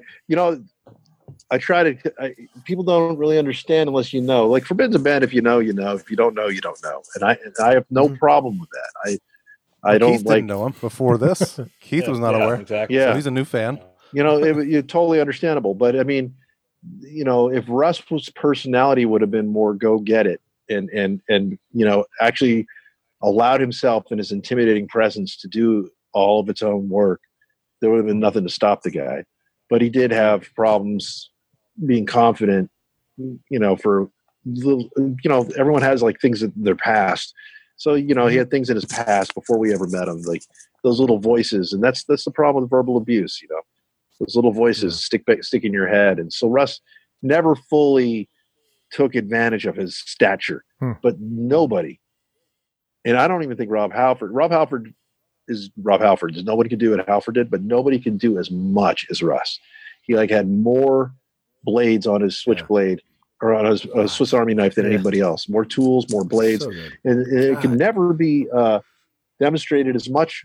Omega Wave is the best demonstration of it because he does everything on that album. And it sounds so convincing, and he was so in tune in the moment. He was very confident when he made Omega Wave, Yeah. And he had more perspective, and we worked really close together. And even writing the lyrics, we'd sit in this room right here. And I wrote the majority of the lyrics, but we'd work on those melodies like in depth. And sure. That in those days, it's just, he was, a lot of that happened in the studio. Did you ever see Forbidden live, Tim? No, never got a chance. So my only knowledge of you guys live is that Philadelphia Ultimate Revenge, right? Ultimate Revenge 2, yeah. And Russ is he's just, well, I mean, you guys are all kind of dominating the whole show, but yeah, his presence is every bit as big as Chuck Billy or anyone. And I can't imagine him having the Chuck Billy. That he has Chuck Billy doubts. Worships Russ in that way. Oh, really? because Chuck Billy's somebody we've gotten to see a few times live. Yeah. Chuck, but Russ worships Chuck because Chuck is so confident. So there's, those two. I always said they should have been a wrestling tag team. Yeah, totally. Great. It would have fucking Russ would have had the falsetto slam. Throw you down. They had mutual admiration for one another, and Chuck went out of his way because did some things for Forbidden. Brought us on tour in '95 because he knew we needed a break. We really needed one, so he brought us out for the Distortion tour. And it was the dark days of metal, so it was like half those shows were sparse. Yeah. But yeah, I just don't think anyone could have done what Russ does. But I say that, and I'm not looking for a plug here. But the other most talented singer I've ever fucking known, I'm playing with her. Yeah. And that she is like, if anyone could sing Russ's parts, Kayla could do it. And which would be the weirdest thing for people to look at. But my God, I look at her sometimes like, is there anything you can't fucking do? And Russ was like that. Like, is there anything you can't fucking do? And I've been lucky enough to play with two of those types of people, completely different. One is like a little 5'3" firecracker, and the other one was a 6'4" fucking, that's crazy. Complete opposites. Ginger behemoth, Well, one of our favorite things from that video, and Eric and Tim are gonna know this is. I know. Oh yeah, I know. I know what you're saying. I want to see you all as good as dead. Right here. See you all as good as dead. Right here. Way before death metal ever creeped into anyone's consciousness. Yeah. That was our first out of town show, so we didn't really know what we were expecting, and I think our adrenaline completely took over for that because we had. Won. If that was a battle, well, if you want to hear, you won. If you want to hear all about that show, go back and listen to the episode we had Craig on originally. Because we go really in depth about that show on that episode. Yeah, so we were definitely really in over our heads, but yet definitely rose to the occasion. Yeah. Oh yeah. Piss balloons. That's all I remember from piss balloons. The beginning of my friendship with Gene Hoglan. Throwing out piss balloons. That's right. Yeah. Drop one out the window right there. God. Step by Step. You want to go into that, Joe? So much groove. This was the video song. Yeah, it is. Yeah. This was the video from Hard and Heavy. Hard and Heavy, yeah. This is one of my favorites on the album. This and Twisted into Form are probably my two favorites. It's time to turn the tables. My step. Society's not done with you.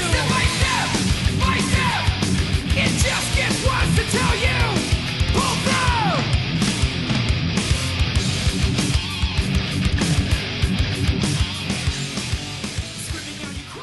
through. Yeah. It's perfect, so because it's like a groove after the beginning thrash, like fast thrash shit. Yeah. Mm-hmm. Got a groove song here, catchy, perfect. Yeah, that all happened by mistake too. We literally didn't know we were writing anything that catchy. I mean, that song, if the video would have been any good at all, the song would have done really, really well. And again, what? That video's awful. What the hell happened with the video? Fucking horrible. We had H-Gun on tap to do the video, who did 9 Inch Nails, and they did 9 Inch Nails in Ministry.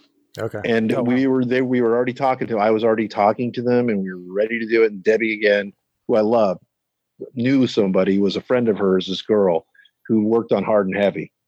And she, basically made a deal with her and said, "No, this is who's going to do your video." I'm like, we had $25,000 to do that video.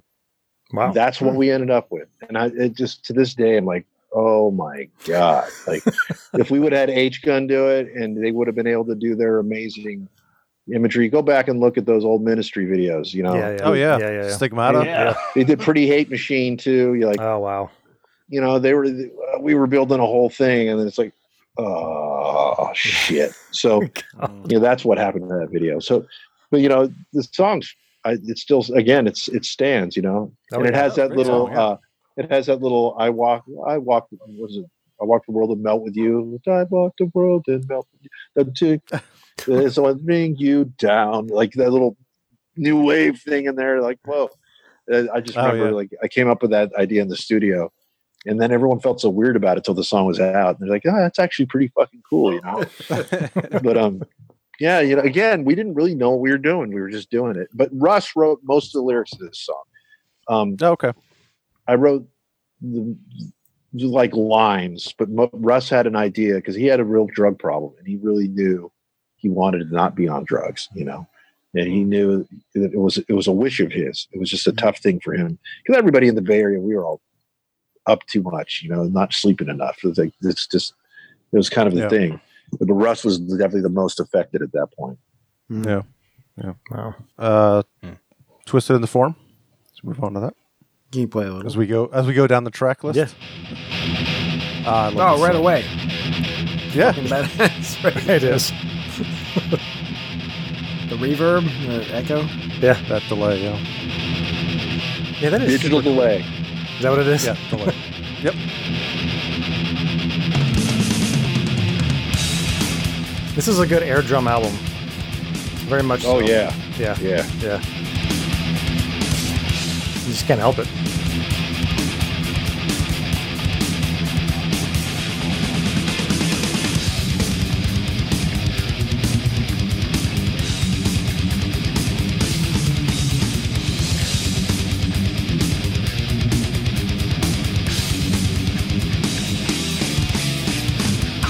Oh, that's the high. I love that. Yeah. Yeah, like, what? So good.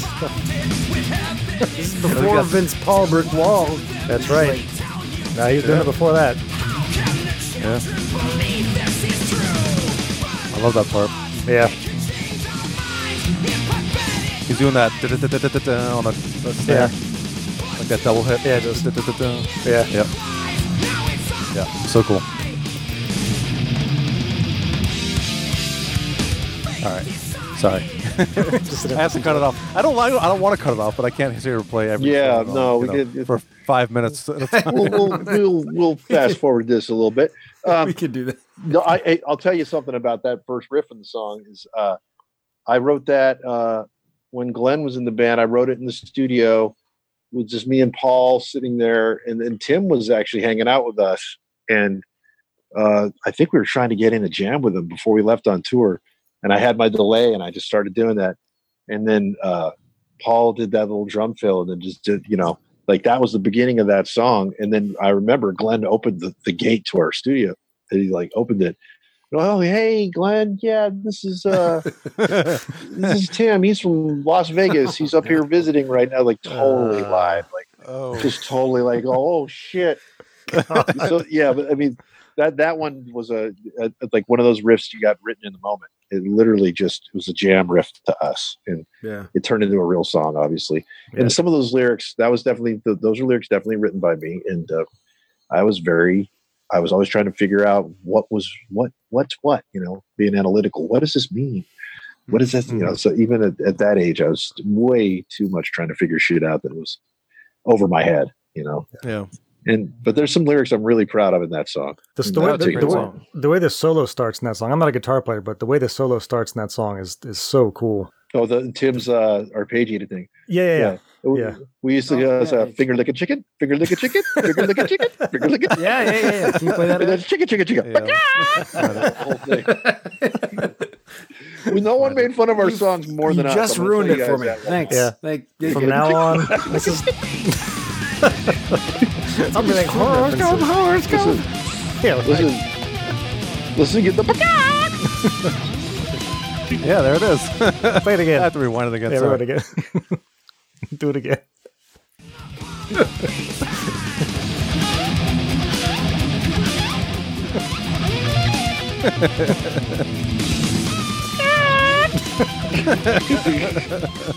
Yeah, that's good. Tim was an absolute fucking genius, man. Is an absolute genius. He really, really, really was. And just on guitar, you know, he's smart enough at other things, but his knowledge around the fretboard, you know, I don't necessarily know that he knew exactly what he was doing. But see, he broke his neck at a younger age, and he was in a halo vest for a long period. And I know he was already doing sweeps, but he learned how to have the patience and the technique to just do it, in working in concert together, like I never had the patience to do sweeping. I just always well, leave that to the other guy. If they're good at it, killer, but he was so good at that when, so things like that, I mean, are a prime example of something that he did that no other guitar player did. Yeah. There's still, even when he played with Loomis had his way of doing things, but Tim was an original. He was absolutely unique. And that is a perfect example. All the solos on this record that he did are just like, he would start here and then go all the way here and then all the way back with one motion with his hand going back and forth. Jesus. He had that technique. So the fast picking for him was a struggle. That was sometimes he'd get like really frustrated. That wasn't his thing. But the fact he could headbang the way he headbanged even was amazing after a guy broke his fucking neck. Yeah, right. Fucking wild. But even the guitar harmonies on this album too are like amazing. We were a great team, man. It's a shame, it's so sad that he's gone, and he wasn't the happiest guy.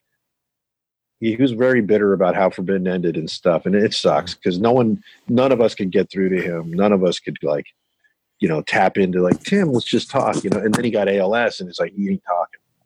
There was no talking, so it's just I don't beat myself up about it anymore, but when he first died, I was like, fuck, because we tried so hard to reach out to him.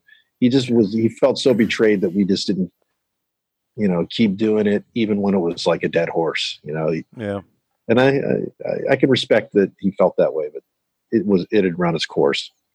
Yeah. Unfortunately. Yeah. At least that time. Last time we spoke, you said that you're still technically on Nuclear Blast. Is that right? Yeah. Is there anything that was ever written? Like, did you guys ever go back and write anything that's just like hanging out? Well, yeah. I mean, with Sasha, we started writing. I wrote 4 songs, and just there's probably just not really going to come out. Not going to see the light of day. Yeah, I don't think so. I think that era with Sasha is kind of here and gone. If we were to ever do anything, it would just be. I'm not going to put the work in for writing another record. Right. But that's a whole nother subject. I just worked so fucking hard, and the sum of the parts of the guys. I just end up doing it, and I don't resent anybody for it, but I'm not going to do it again. Sure. Anyway, next song. Well,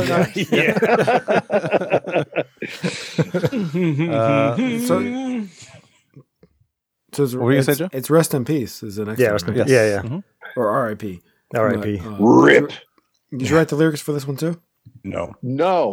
That's mostly Russ, actually. Which was some of the best lyrics I think Russ ever wrote. They're great. Yeah. I mean, great.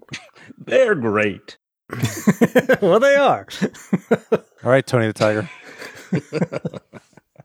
I'm reading them as we're looking at them. Okay. Mm-hmm. I mean, the way they fit into the music too, though, is I don't know if it's because he wrote them or what, but there's a different. Well, we worked on the melodies together. Okay.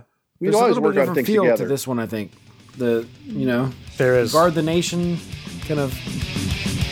Oh, that riff, fucking awesome.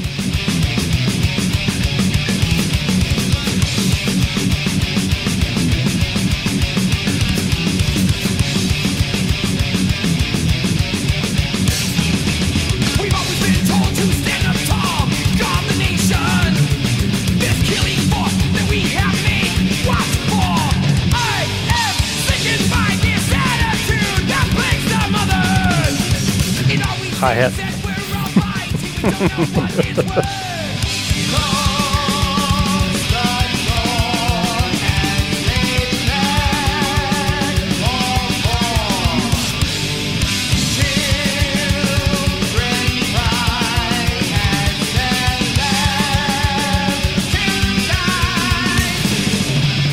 Yeah, so you've almost got like 4 different melodies going on there because you have a harmonized guitar and you've got 2 vocal parts going on. Yeah. There's synergy there. It's a great vocal performance there. Russ has he just had a simpler approach to lyrics. They weren't as with lack of a better word, they just weren't as brainy. He didn't try to write as deep of subject matter. And what he did do is he laid things down. A simple story. He came in with that one. We didn't necessarily have lyrics. That song was originally called "Tearing Your Soul Apart," I think, and it was kind of or "Ripping Your Soul Apart." I think it was from the what was that movie? The the one with the fucking what are they called? Cenobites, Hellraiser. Oh, okay. We saw Hellraiser. Yeah. Tear your soul apart. And we said that to the record label. We're going to play this song we did at the Foundation Forum. It's called Tear Your Soul Apart. They're like, why do you come up with such a long fucking title? So Russ ended up doing a rewrite. And again, written pretty much like, when he went home in between studio takes and came back and had those lyrics. And I don't think I was even there the day that he recorded that. I came in, I was like, dude, badass, why don't you do that more often? Fuck, make my job easy, But it's really good. And the music, I think, musically, that song has so many cool parts going on. Mm-hmm. The whole when it gets to the middle section after the chorus, the little that was some really in depth. I hope Eric stuff that Tim and I worked out, like super in depth. The picking was so fucking hard.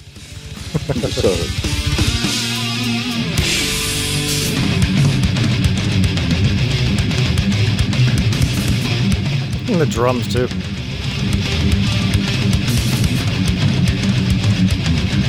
Yeah, it's so cool how everything is, locked in, syncs perfectly together. Yeah. Yeah, locked in is a good word. Yeah.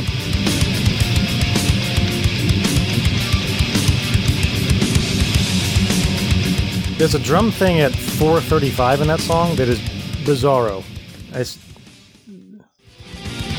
like a ghost note. Yeah. Oh, that ride there too. Ah, fuck. Oh, this, yeah.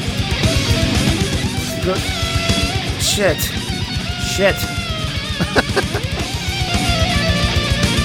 I know what it is. Yeah. All right. It's weird. Is that a one-handed roll? It's like a ghost note roll. He's doing a ghost roll. He's just coming off on the snare. They kind of just dragging it. It's just the one hand, and he's get the ride. Yeah, he's just dragging it. Like as it comes across, he's dragging it. Nobody does that. Nobody else does that. We couldn't ever get it loud enough. There was no amount of gating because Michael Rosen recorded the drums with gates on them. And Paul was so pissed off. He's like, why'd you record him with gates, dude? You're supposed to put the gates on after. You go, hey, I didn't know you're going to do so much stuff, So like some of that stuff just got lost. And that was one of the things that got lost. And you hear it, so it sounds even weirder, but it wasn't as prominent, It was really cool. And I will say, you guys were looking for the word that locked in. It's called syncopated. And that was really the beginning. This album was the beginning of my whole career where I syncopated drums all with my riffs. But Paul was really good at it. Steve Jacobs was really good at it. And Mark Hernandez is really good at it. Like all these guys are so good at syncopating and coming up with interesting things off of, but playing with the riff. But that was, this song is a great example of that with that whole section. And those little all those little dunts, those are upstrokes. Oh, so really? Oh, okay. So those little unorthodox things drive guitar players crazy. Really that would drive me crazy. They don't figure their stuff out correctly. Up? Why are you doing it up? That's weird. Why would you do that? I don't know. I'm an asshole. I could never. I can never explain what I do. I can't really tell. It's Matt Camacho on bass, right? On this album, is he just? Can you hear him? That part I can't. I mean, the bass is not booming on this album as it. It's not. Others, he didn't quite get Newsteaded. Right? No, not at all. Not even close. Ooh. But Matt was.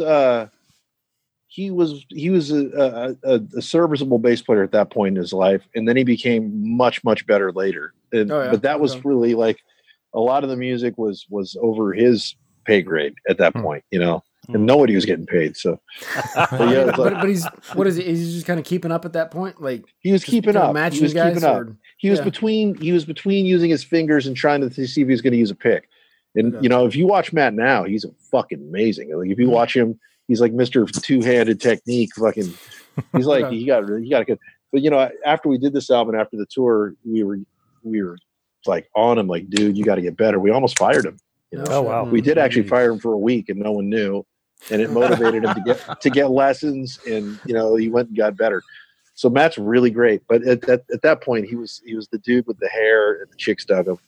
Yeah. And he was our friend, and we loved him, and he was our bro, but it was not great yet. And he did some cool things on that record. You hear him here and there, but sometimes it's a little buried because he's trying to mirror guitars. And when you mirror guitars, you got to write a separate bass line. And that's every record beyond that, the bass lines are always a separate song unto themselves for the most part. Mm. Cool. Okay. Next one is an instrumental. Hey, I gotta say, he's pretty handsome. In 1990. Matt Camacho. Oh yeah, then I don't know how he looks now. he looks like Matt, just a little heavier. We all got a little heavier. So. He was super skinny back then, man. Yeah. But you know, can I just say before you go into Spiral Depression, that really is a Tim song. He had written it mostly and had a whole idea, like it was about German soldiers in trenches and this creepy thing. Yeah. And we didn't have enough material. So guess what? Tim, pull that song out. He's on the album. Congratulations. I added a little bit to it, but not very much. But it was mostly Tim, and the time signature in the end and the whole chord progression he's using is fucking genius. Like that whole weird thing that happens at the end is just so wild. Yeah. Talking about this part? Yeah. This whole, spooky.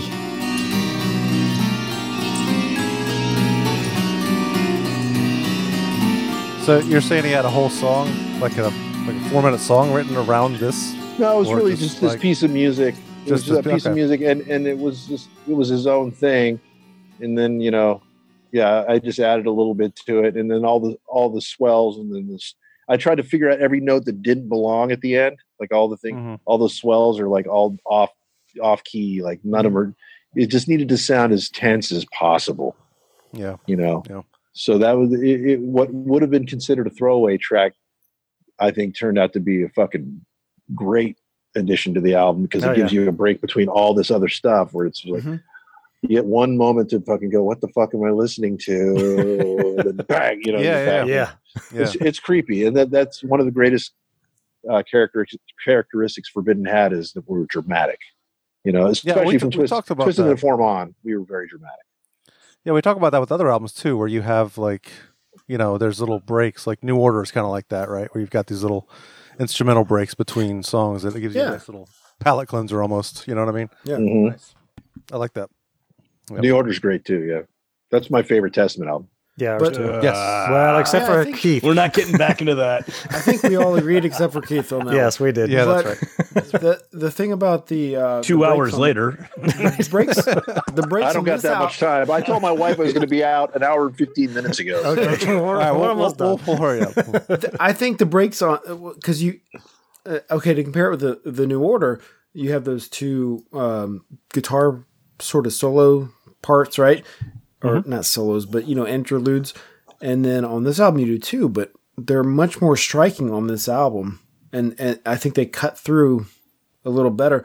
The first and the second one on Twisted into Form are quite different, whereas New Order, they're kind of, I don't know, I don't want to say they're the same, but they're kind of the same. Well, don't you think? Like, I mean... Yeah, but I mean, there's nothing on this album that's like just write something and there's nothing on this album that is like Spiral Depression. I mean, when it comes to the New Order stuff, sure, both of those are very classical based and blah blah blah. And yes, very much they are a palate cleanser. They sound good and they have their place in the album.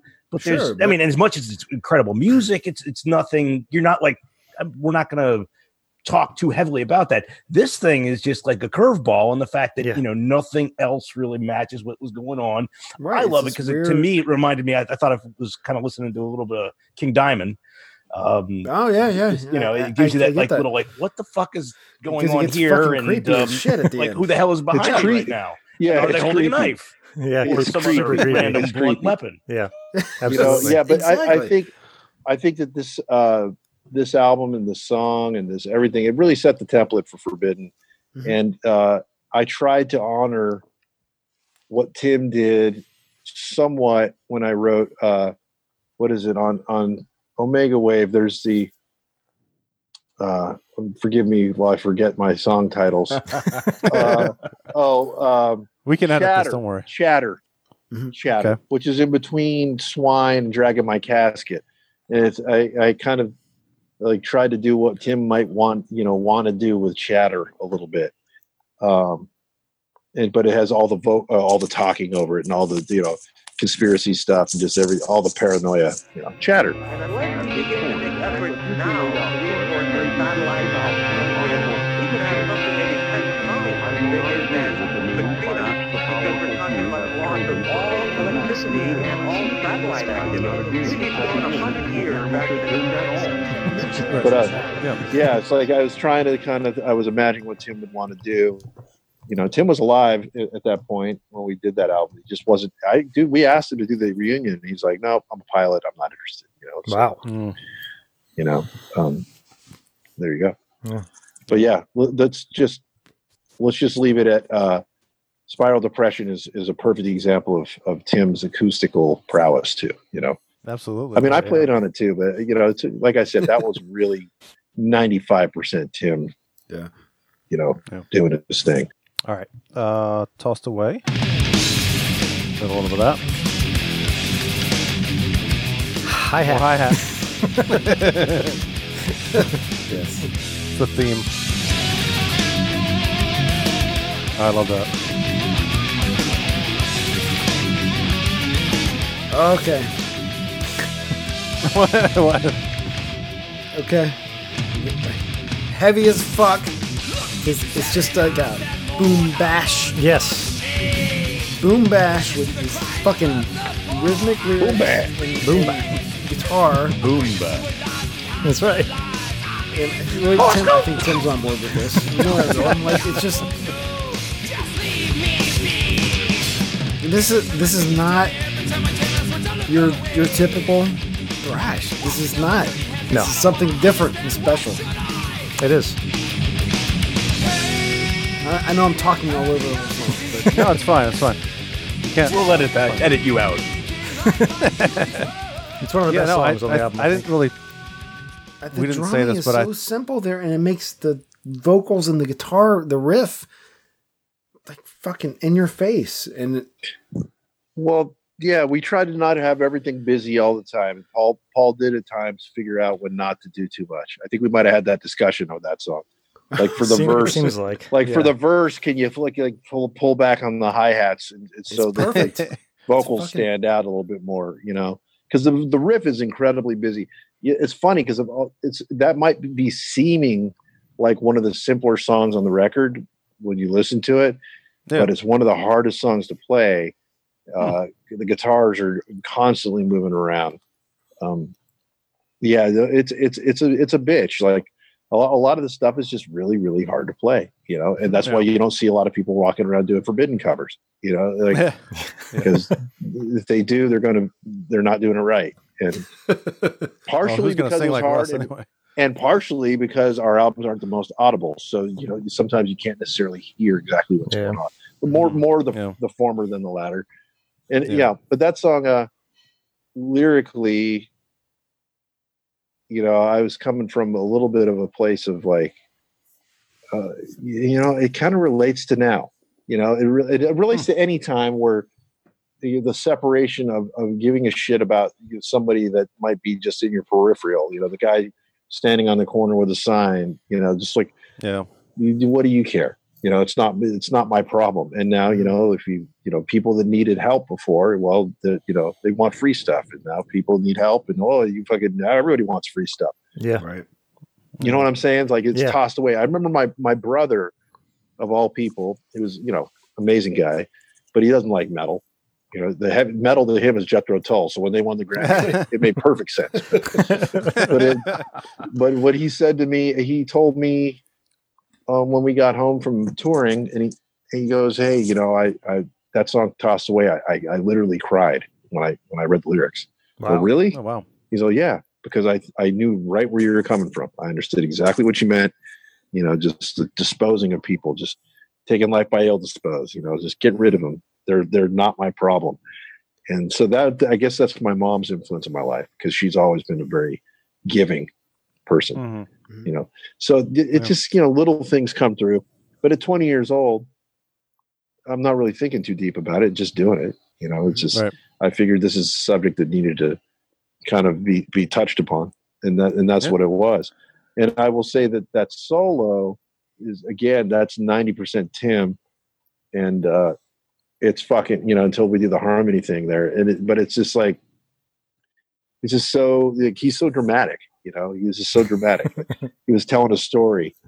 And, I don't even know that Tim even heard the lyrics when he wrote that, but he related to it on his level, and it's just the kind of stuff I really look back on. I'm like, wow, man, how fucking lucky did we get to even hit all these things when we really didn't have a fucking clue what we were doing. It's crazy. The lyrics really apply today too, like with the whole COVID-19 thing, and people be just like, "I'll just go outside because I don't care. If I get it, I'll be fine. Fuck everybody else." It kind of applies to that too. It really, it's incredible. It's incredible, but that's just human nature, right? And that's why some humans, that's why no one lives forever, dude. I mean, if everyone was cautious and everyone was smart about everything they did, you wouldn't have the fucking Darwin Awards. You gotta have people. That's the truth. People need to fucking eliminate themselves, but the problem is they take other people out with them. Yeah, right. Exactly. And that's the problem. Now, yep. Yeah, right now especially. Yeah. Yeah. It's kind of a funky scene out there. A little bit. Funkier than I've ever seen, for sure. It reminds me of the post 9/11 days, like the couple days after 9/11. It reminded me of that too. It feels like that. I got that feeling too. Yeah. It's just like, because it's an unknown. Yeah. Like you're fearing something that you're not having control over. This feels way worse. We didn't. To me, it feels more like the DC Sniper days. Yeah, that too. That too. Yeah. The DC Sniper days for sure. I wrote about this. But at the time it was swine, and on Omega Wave, this is precisely the attitude. Dispose of the useless eaters. Ultimately, if you're not a consumer, you're not really worth anything, and no one's a consumer right now. Yeah, that's fair. So, you can't. That's why we're talking about sending people back to work. It's like a sacrifice for the good of the many. My friend wrote an incredible analogy comparing what's going on to Spock, and Kirk, and they're talking about the needs of the one over the needs of the many, or the needs of the many over the needs of the one. Yeah. Here we are. Mm-hmm. And don't think for a second there aren't contingency plans for everything, right? That's why there's millions of coffins located in fucking barren parts of this country, because they need them just in case. That's just the world you live in. And America is prepared to that level. Now, that makes you wonder why they shut it down beforehand. It didn't tell anybody. Yeah, for a while. It's interesting. No. Yeah, but anyway, that's for the next record. Next song. This one's about rainbows and butterflies. Well, ironically enough, the next song is One Foot in Hell. This is easily hands down the best. I love this fucking tune. Oh, this song is fucking awesome. Yeah, it's a motherfucker. Yeah.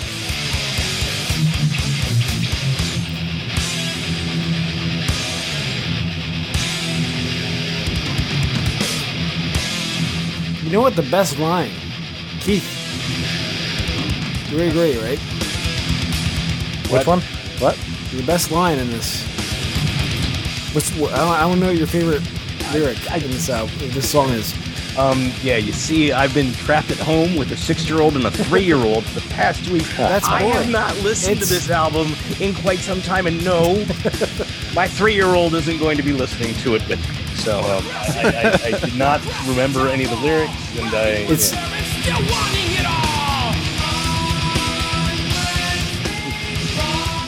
let us hear a little bit of it. That's it. Yeah. Right there. That's my favorite. That is very good. What's that? Religious belief. Yeah. Worship on Sunday, forgotten all week. Yeah. Okay. Well, I'm going to tell you guys right now that song, like I was telling you, I started writing it with Paul before we went to Europe after Forbidden Evil, before we went to Europe for our first tour. And I was coming home from practice, and I actually started pumping those lyrics out to him. And I had them written, like I probably had a school book with me or something. No, it was after school. I was 19 at the time. But yeah, I started like this is my view of religion from when I was 7 years old. Mm-hmm. Basically, One Foot in Hell is exactly what I always thought religion was to me. A bunch of people coming together and congregating on a Sunday to try to wash away whatever they did all week. Yeah. To pretend that everything is, I've taken care of it. I handled business. I came to church. I did my repent. I paid my tithe. I tithed. Yes. I donated. And this was my cynical view of religion back then. And I remember saying that line to Paul, and he's just all, dude, that's killer. He's all, but he felt weird about it because he came from a very Christian background, very Catholic. He's all, dude, I'm like, it's going to be in the song, dude. It's going to be in it. He's all, we'll go write it. We'll go do it. Then he dropped me off at my house, and I'd go in. I wasn't driving back then, Yeah. But yeah, it was the onset of me writing more lyrics, because that might have been the first group of lyrics that I wrote for that album, because that song's probably the oldest one on the album. Oh wow! That and Step by Step. Huh. Like I was saying, because I was writing those before. Yeah. And so yeah, but that when I look back at that whole thing, again, not having a clue what we were doing, but somehow we nailed it, and that song is a very simplified version of the hypocrisy of religion, organized religion. So that song's rhythm, like the just the groove of it, is very different than pretty much everything we talk about in 1990, right? I mean, it's just a groove. It's almost, I wouldn't say it's Black Sabbath groove, but it's a maybe slower, a little heavy, groove. Maybe.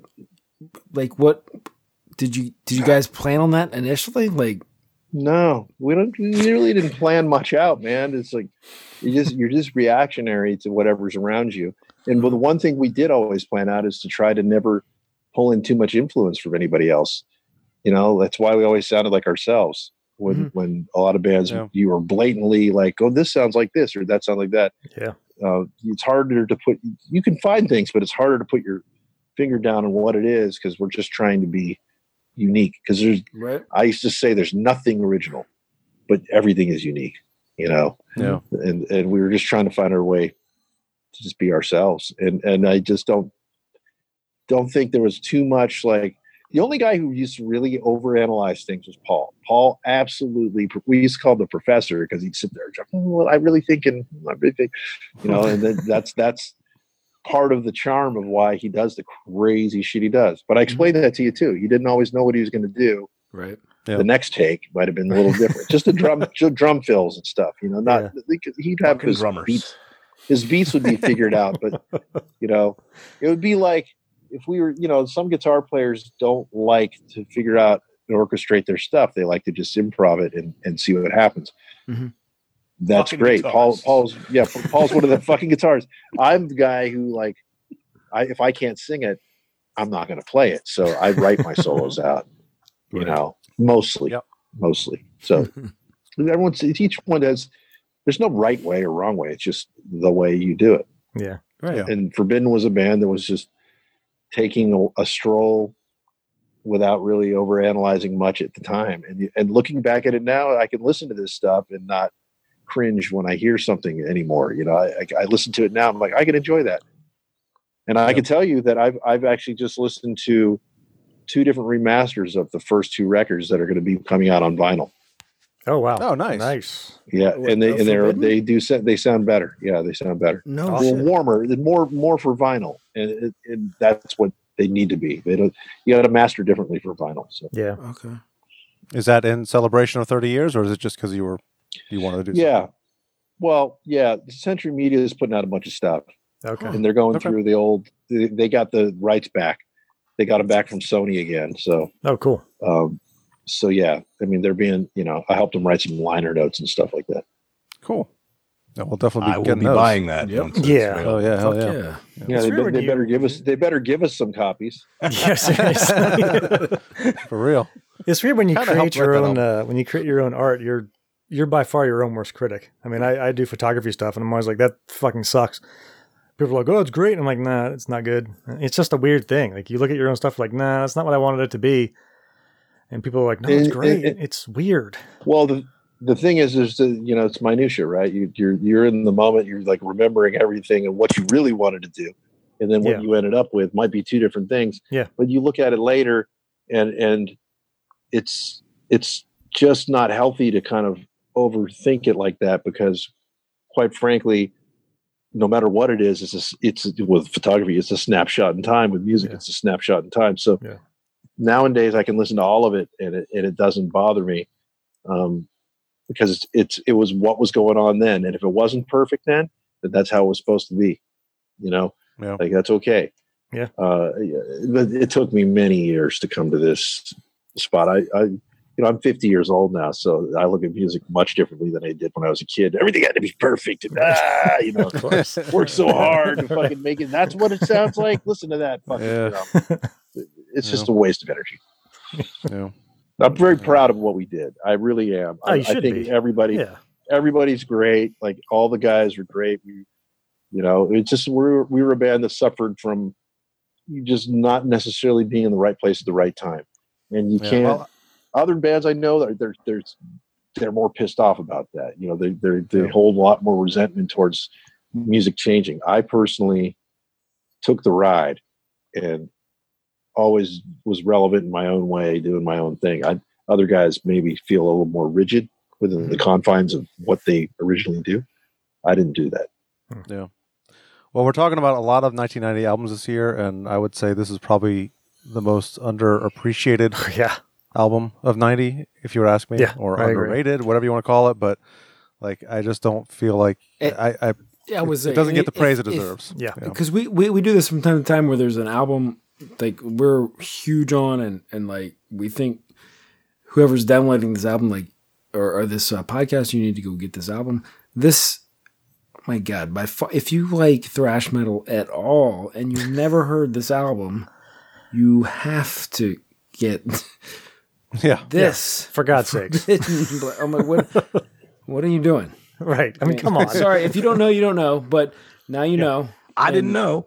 And now you know. Now you know. You've obviously heard some through the podcast. Like like this is one of the it's one of the best albums. Period. Metal albums. Period. I think. Yeah, I think so too. Not just thrash, but it's a page in a vast book. And it's just one page. It's like chapter. Well, to some people, and I appreciate you guys feel that way. I don't know, man. I'm just way more secure in the whole thing now, and don't worry about it as much as I used to. Like I've been telling you guys, it's like I feel like we had our place, and maybe when it's all dug up in a time capsule, Twisted in a Form will stand out when nobody had any preconceptions of what big or small or success. When they don't know, and you have a fresh. If you looked at everything from a different angle, maybe we'll all see it differently, and maybe in the future it'll be appreciated differently than it is now. I don't really know. Yeah, who knows? Well, do you have? I mean, I know as a musician, as an artist, it's hard to pick a favorite. But do you have a favorite Forbidden album? Would you put this up there as your number one, or do you? No. No. I put it up there as. I mean, they're all. I do have a favorite, and you guys are going to be immediately going to know. But my favorite is Omega Wave. just because, not because it's the last one, because I think it covered all the things we tried to do with retrospect, and you didn't have it before. And I think other people's comeback albums are pretty good. I just think Omega Wave is really good. It's a great album. Really good. Yeah. I love that album. I love it too. It's and you know, later on, if you put them all together, yeah, I would listen to Omega Wave if you haven't heard it. You put them all together, it's just that album's just got it's got the elements that Twisted Into Form had. It's got the energy that Forbidden Evil had. It's got the complexity that Distortion had, and it's got the rawness that Green had. You know, so I feel like it's got all those cool things and the anger that Green had. Oh yeah. So you know, I think so pissed. It was so pissed.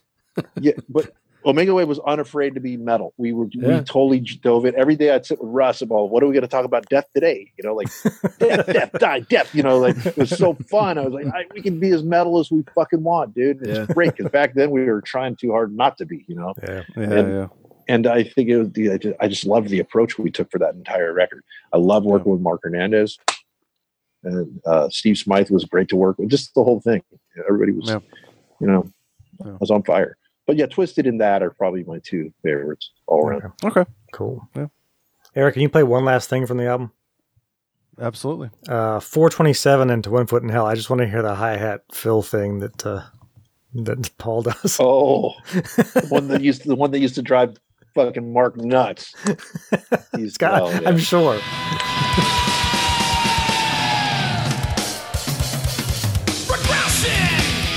Yeah, that one. That's where he's like, I'm just going to go all out with hi-hat here. Just fuck you guys. Yeah, Mark used to basically fuck that up every night because the pressure was on. And then the one night that Paul was there watching him, he nailed it. And he looked at me and he's like, It's so awesome. Yeah, well, we don't want to keep you crazy. We don't want to keep you all night. We've kept him twice as long as we thought we would. We really appreciate it. We really I kept myself as well. It's my fault as well. Yeah. But no, you know what? You know, when you talk about these things, you don't want to just touch and go. You know, like they're especially those other two, especially that Violence album. The Violence album, you know, Oppressing and Act 3 are both tremendous records. So you know, no doubt it was a nice year. It was a great year for metal. It was a great year for thrash metal. One of the best. You know, it was like, 1990 was big, man. Mm-hmm. You know, it was the end of an era. It closed out that whole era. 91 on, it was like, there's no thrash metal album. Kind of started an era too with Cowboys. Yeah, Cowboys from Hell kind of started an era too. That's not thrash metal though. Yeah. They were their own category. They're like the Van Halen of fucking metal. Yeah, they are. Yeah. I mean, hey, that's a totally different thing. We didn't grade the albums. We've been doing a new thing where we grade the albums. We give them an A or A through F. So we can do it real quick. Sure. Real quick. Make it quick. Yes. Do it now. All right. Violence. I would give that an A. Absolutely. I give it an A as well. A. Joe. I'm gonna go with a B. Really? Yeah. Okay. Can I defer? I don't think you're allowed to. Yeah. You don't have to. It's fine. Death Angel. I think they're all A's. I think they're all A's. Blanket I would say Death Angel A's. for me would be a B. So. Okay. Death Angel, I would do an A. Okay. And then A+, definitely for... Yeah, A+ for Forbidden. All right, go for the last one. I'm pretty sure we all concur. Plus. All right. Thank you. Way to make me feel uncomfortable right when I gotta go. Grade your own album. Yeah, it's your own fucking fault, asshole. No, I appreciate it. And I if I was to grade that album, honestly, like I said, the things that I used to tear apart, you know, I would have said it was a B+, A- in the old days, but I'll give it a solid A. I think it was, looking back at it, it was a solid A. A+, cool. I still hear things would have done different. Well, yeah. To get to that spot, you know.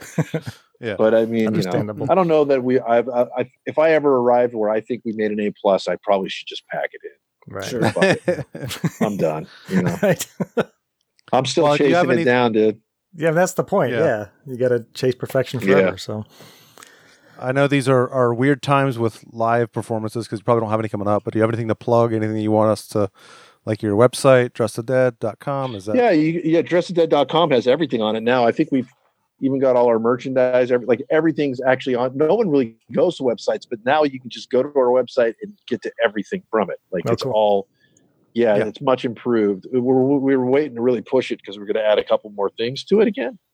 But our whole plan we were going to do, and I still want to do this. We were going to do our quarantine sessions we were going to do a whole thing separately and put it together. But it's hard to get to our recording gear right now. So we're like, oh fuck, So we had this whole plan. So that's why I'm doing more of the videos.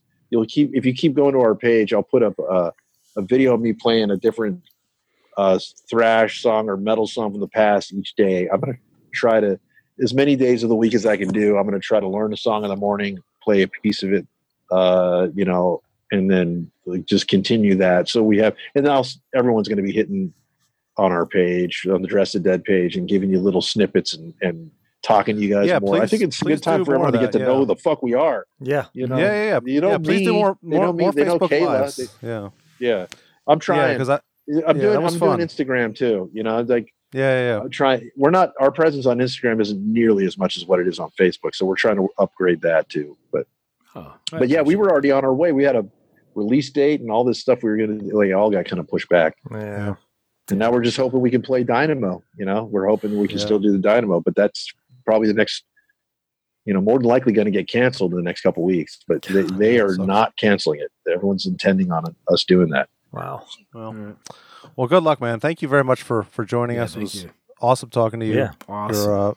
As we said last time, anytime you want to come on, you're more than welcome. And we don't have to talk about Forbidden next time. Yeah. Next time we can talk about other bands, make you not feel uncomfortable. It's well, the show that'd be most interesting, I think, and it would be the one where we talk about what the fuck is wrong with people. What's wrong with you people? We can do whatever you want, man. We can certainly do that. Yeah, that'd be a fun show. And we'll start with us. What the fuck is wrong with us? Starting here the first. Instinct album. Hey, don't mess with Instinct. You can mess with them. Well, thank you guys. I appreciate it. And everyone be safe.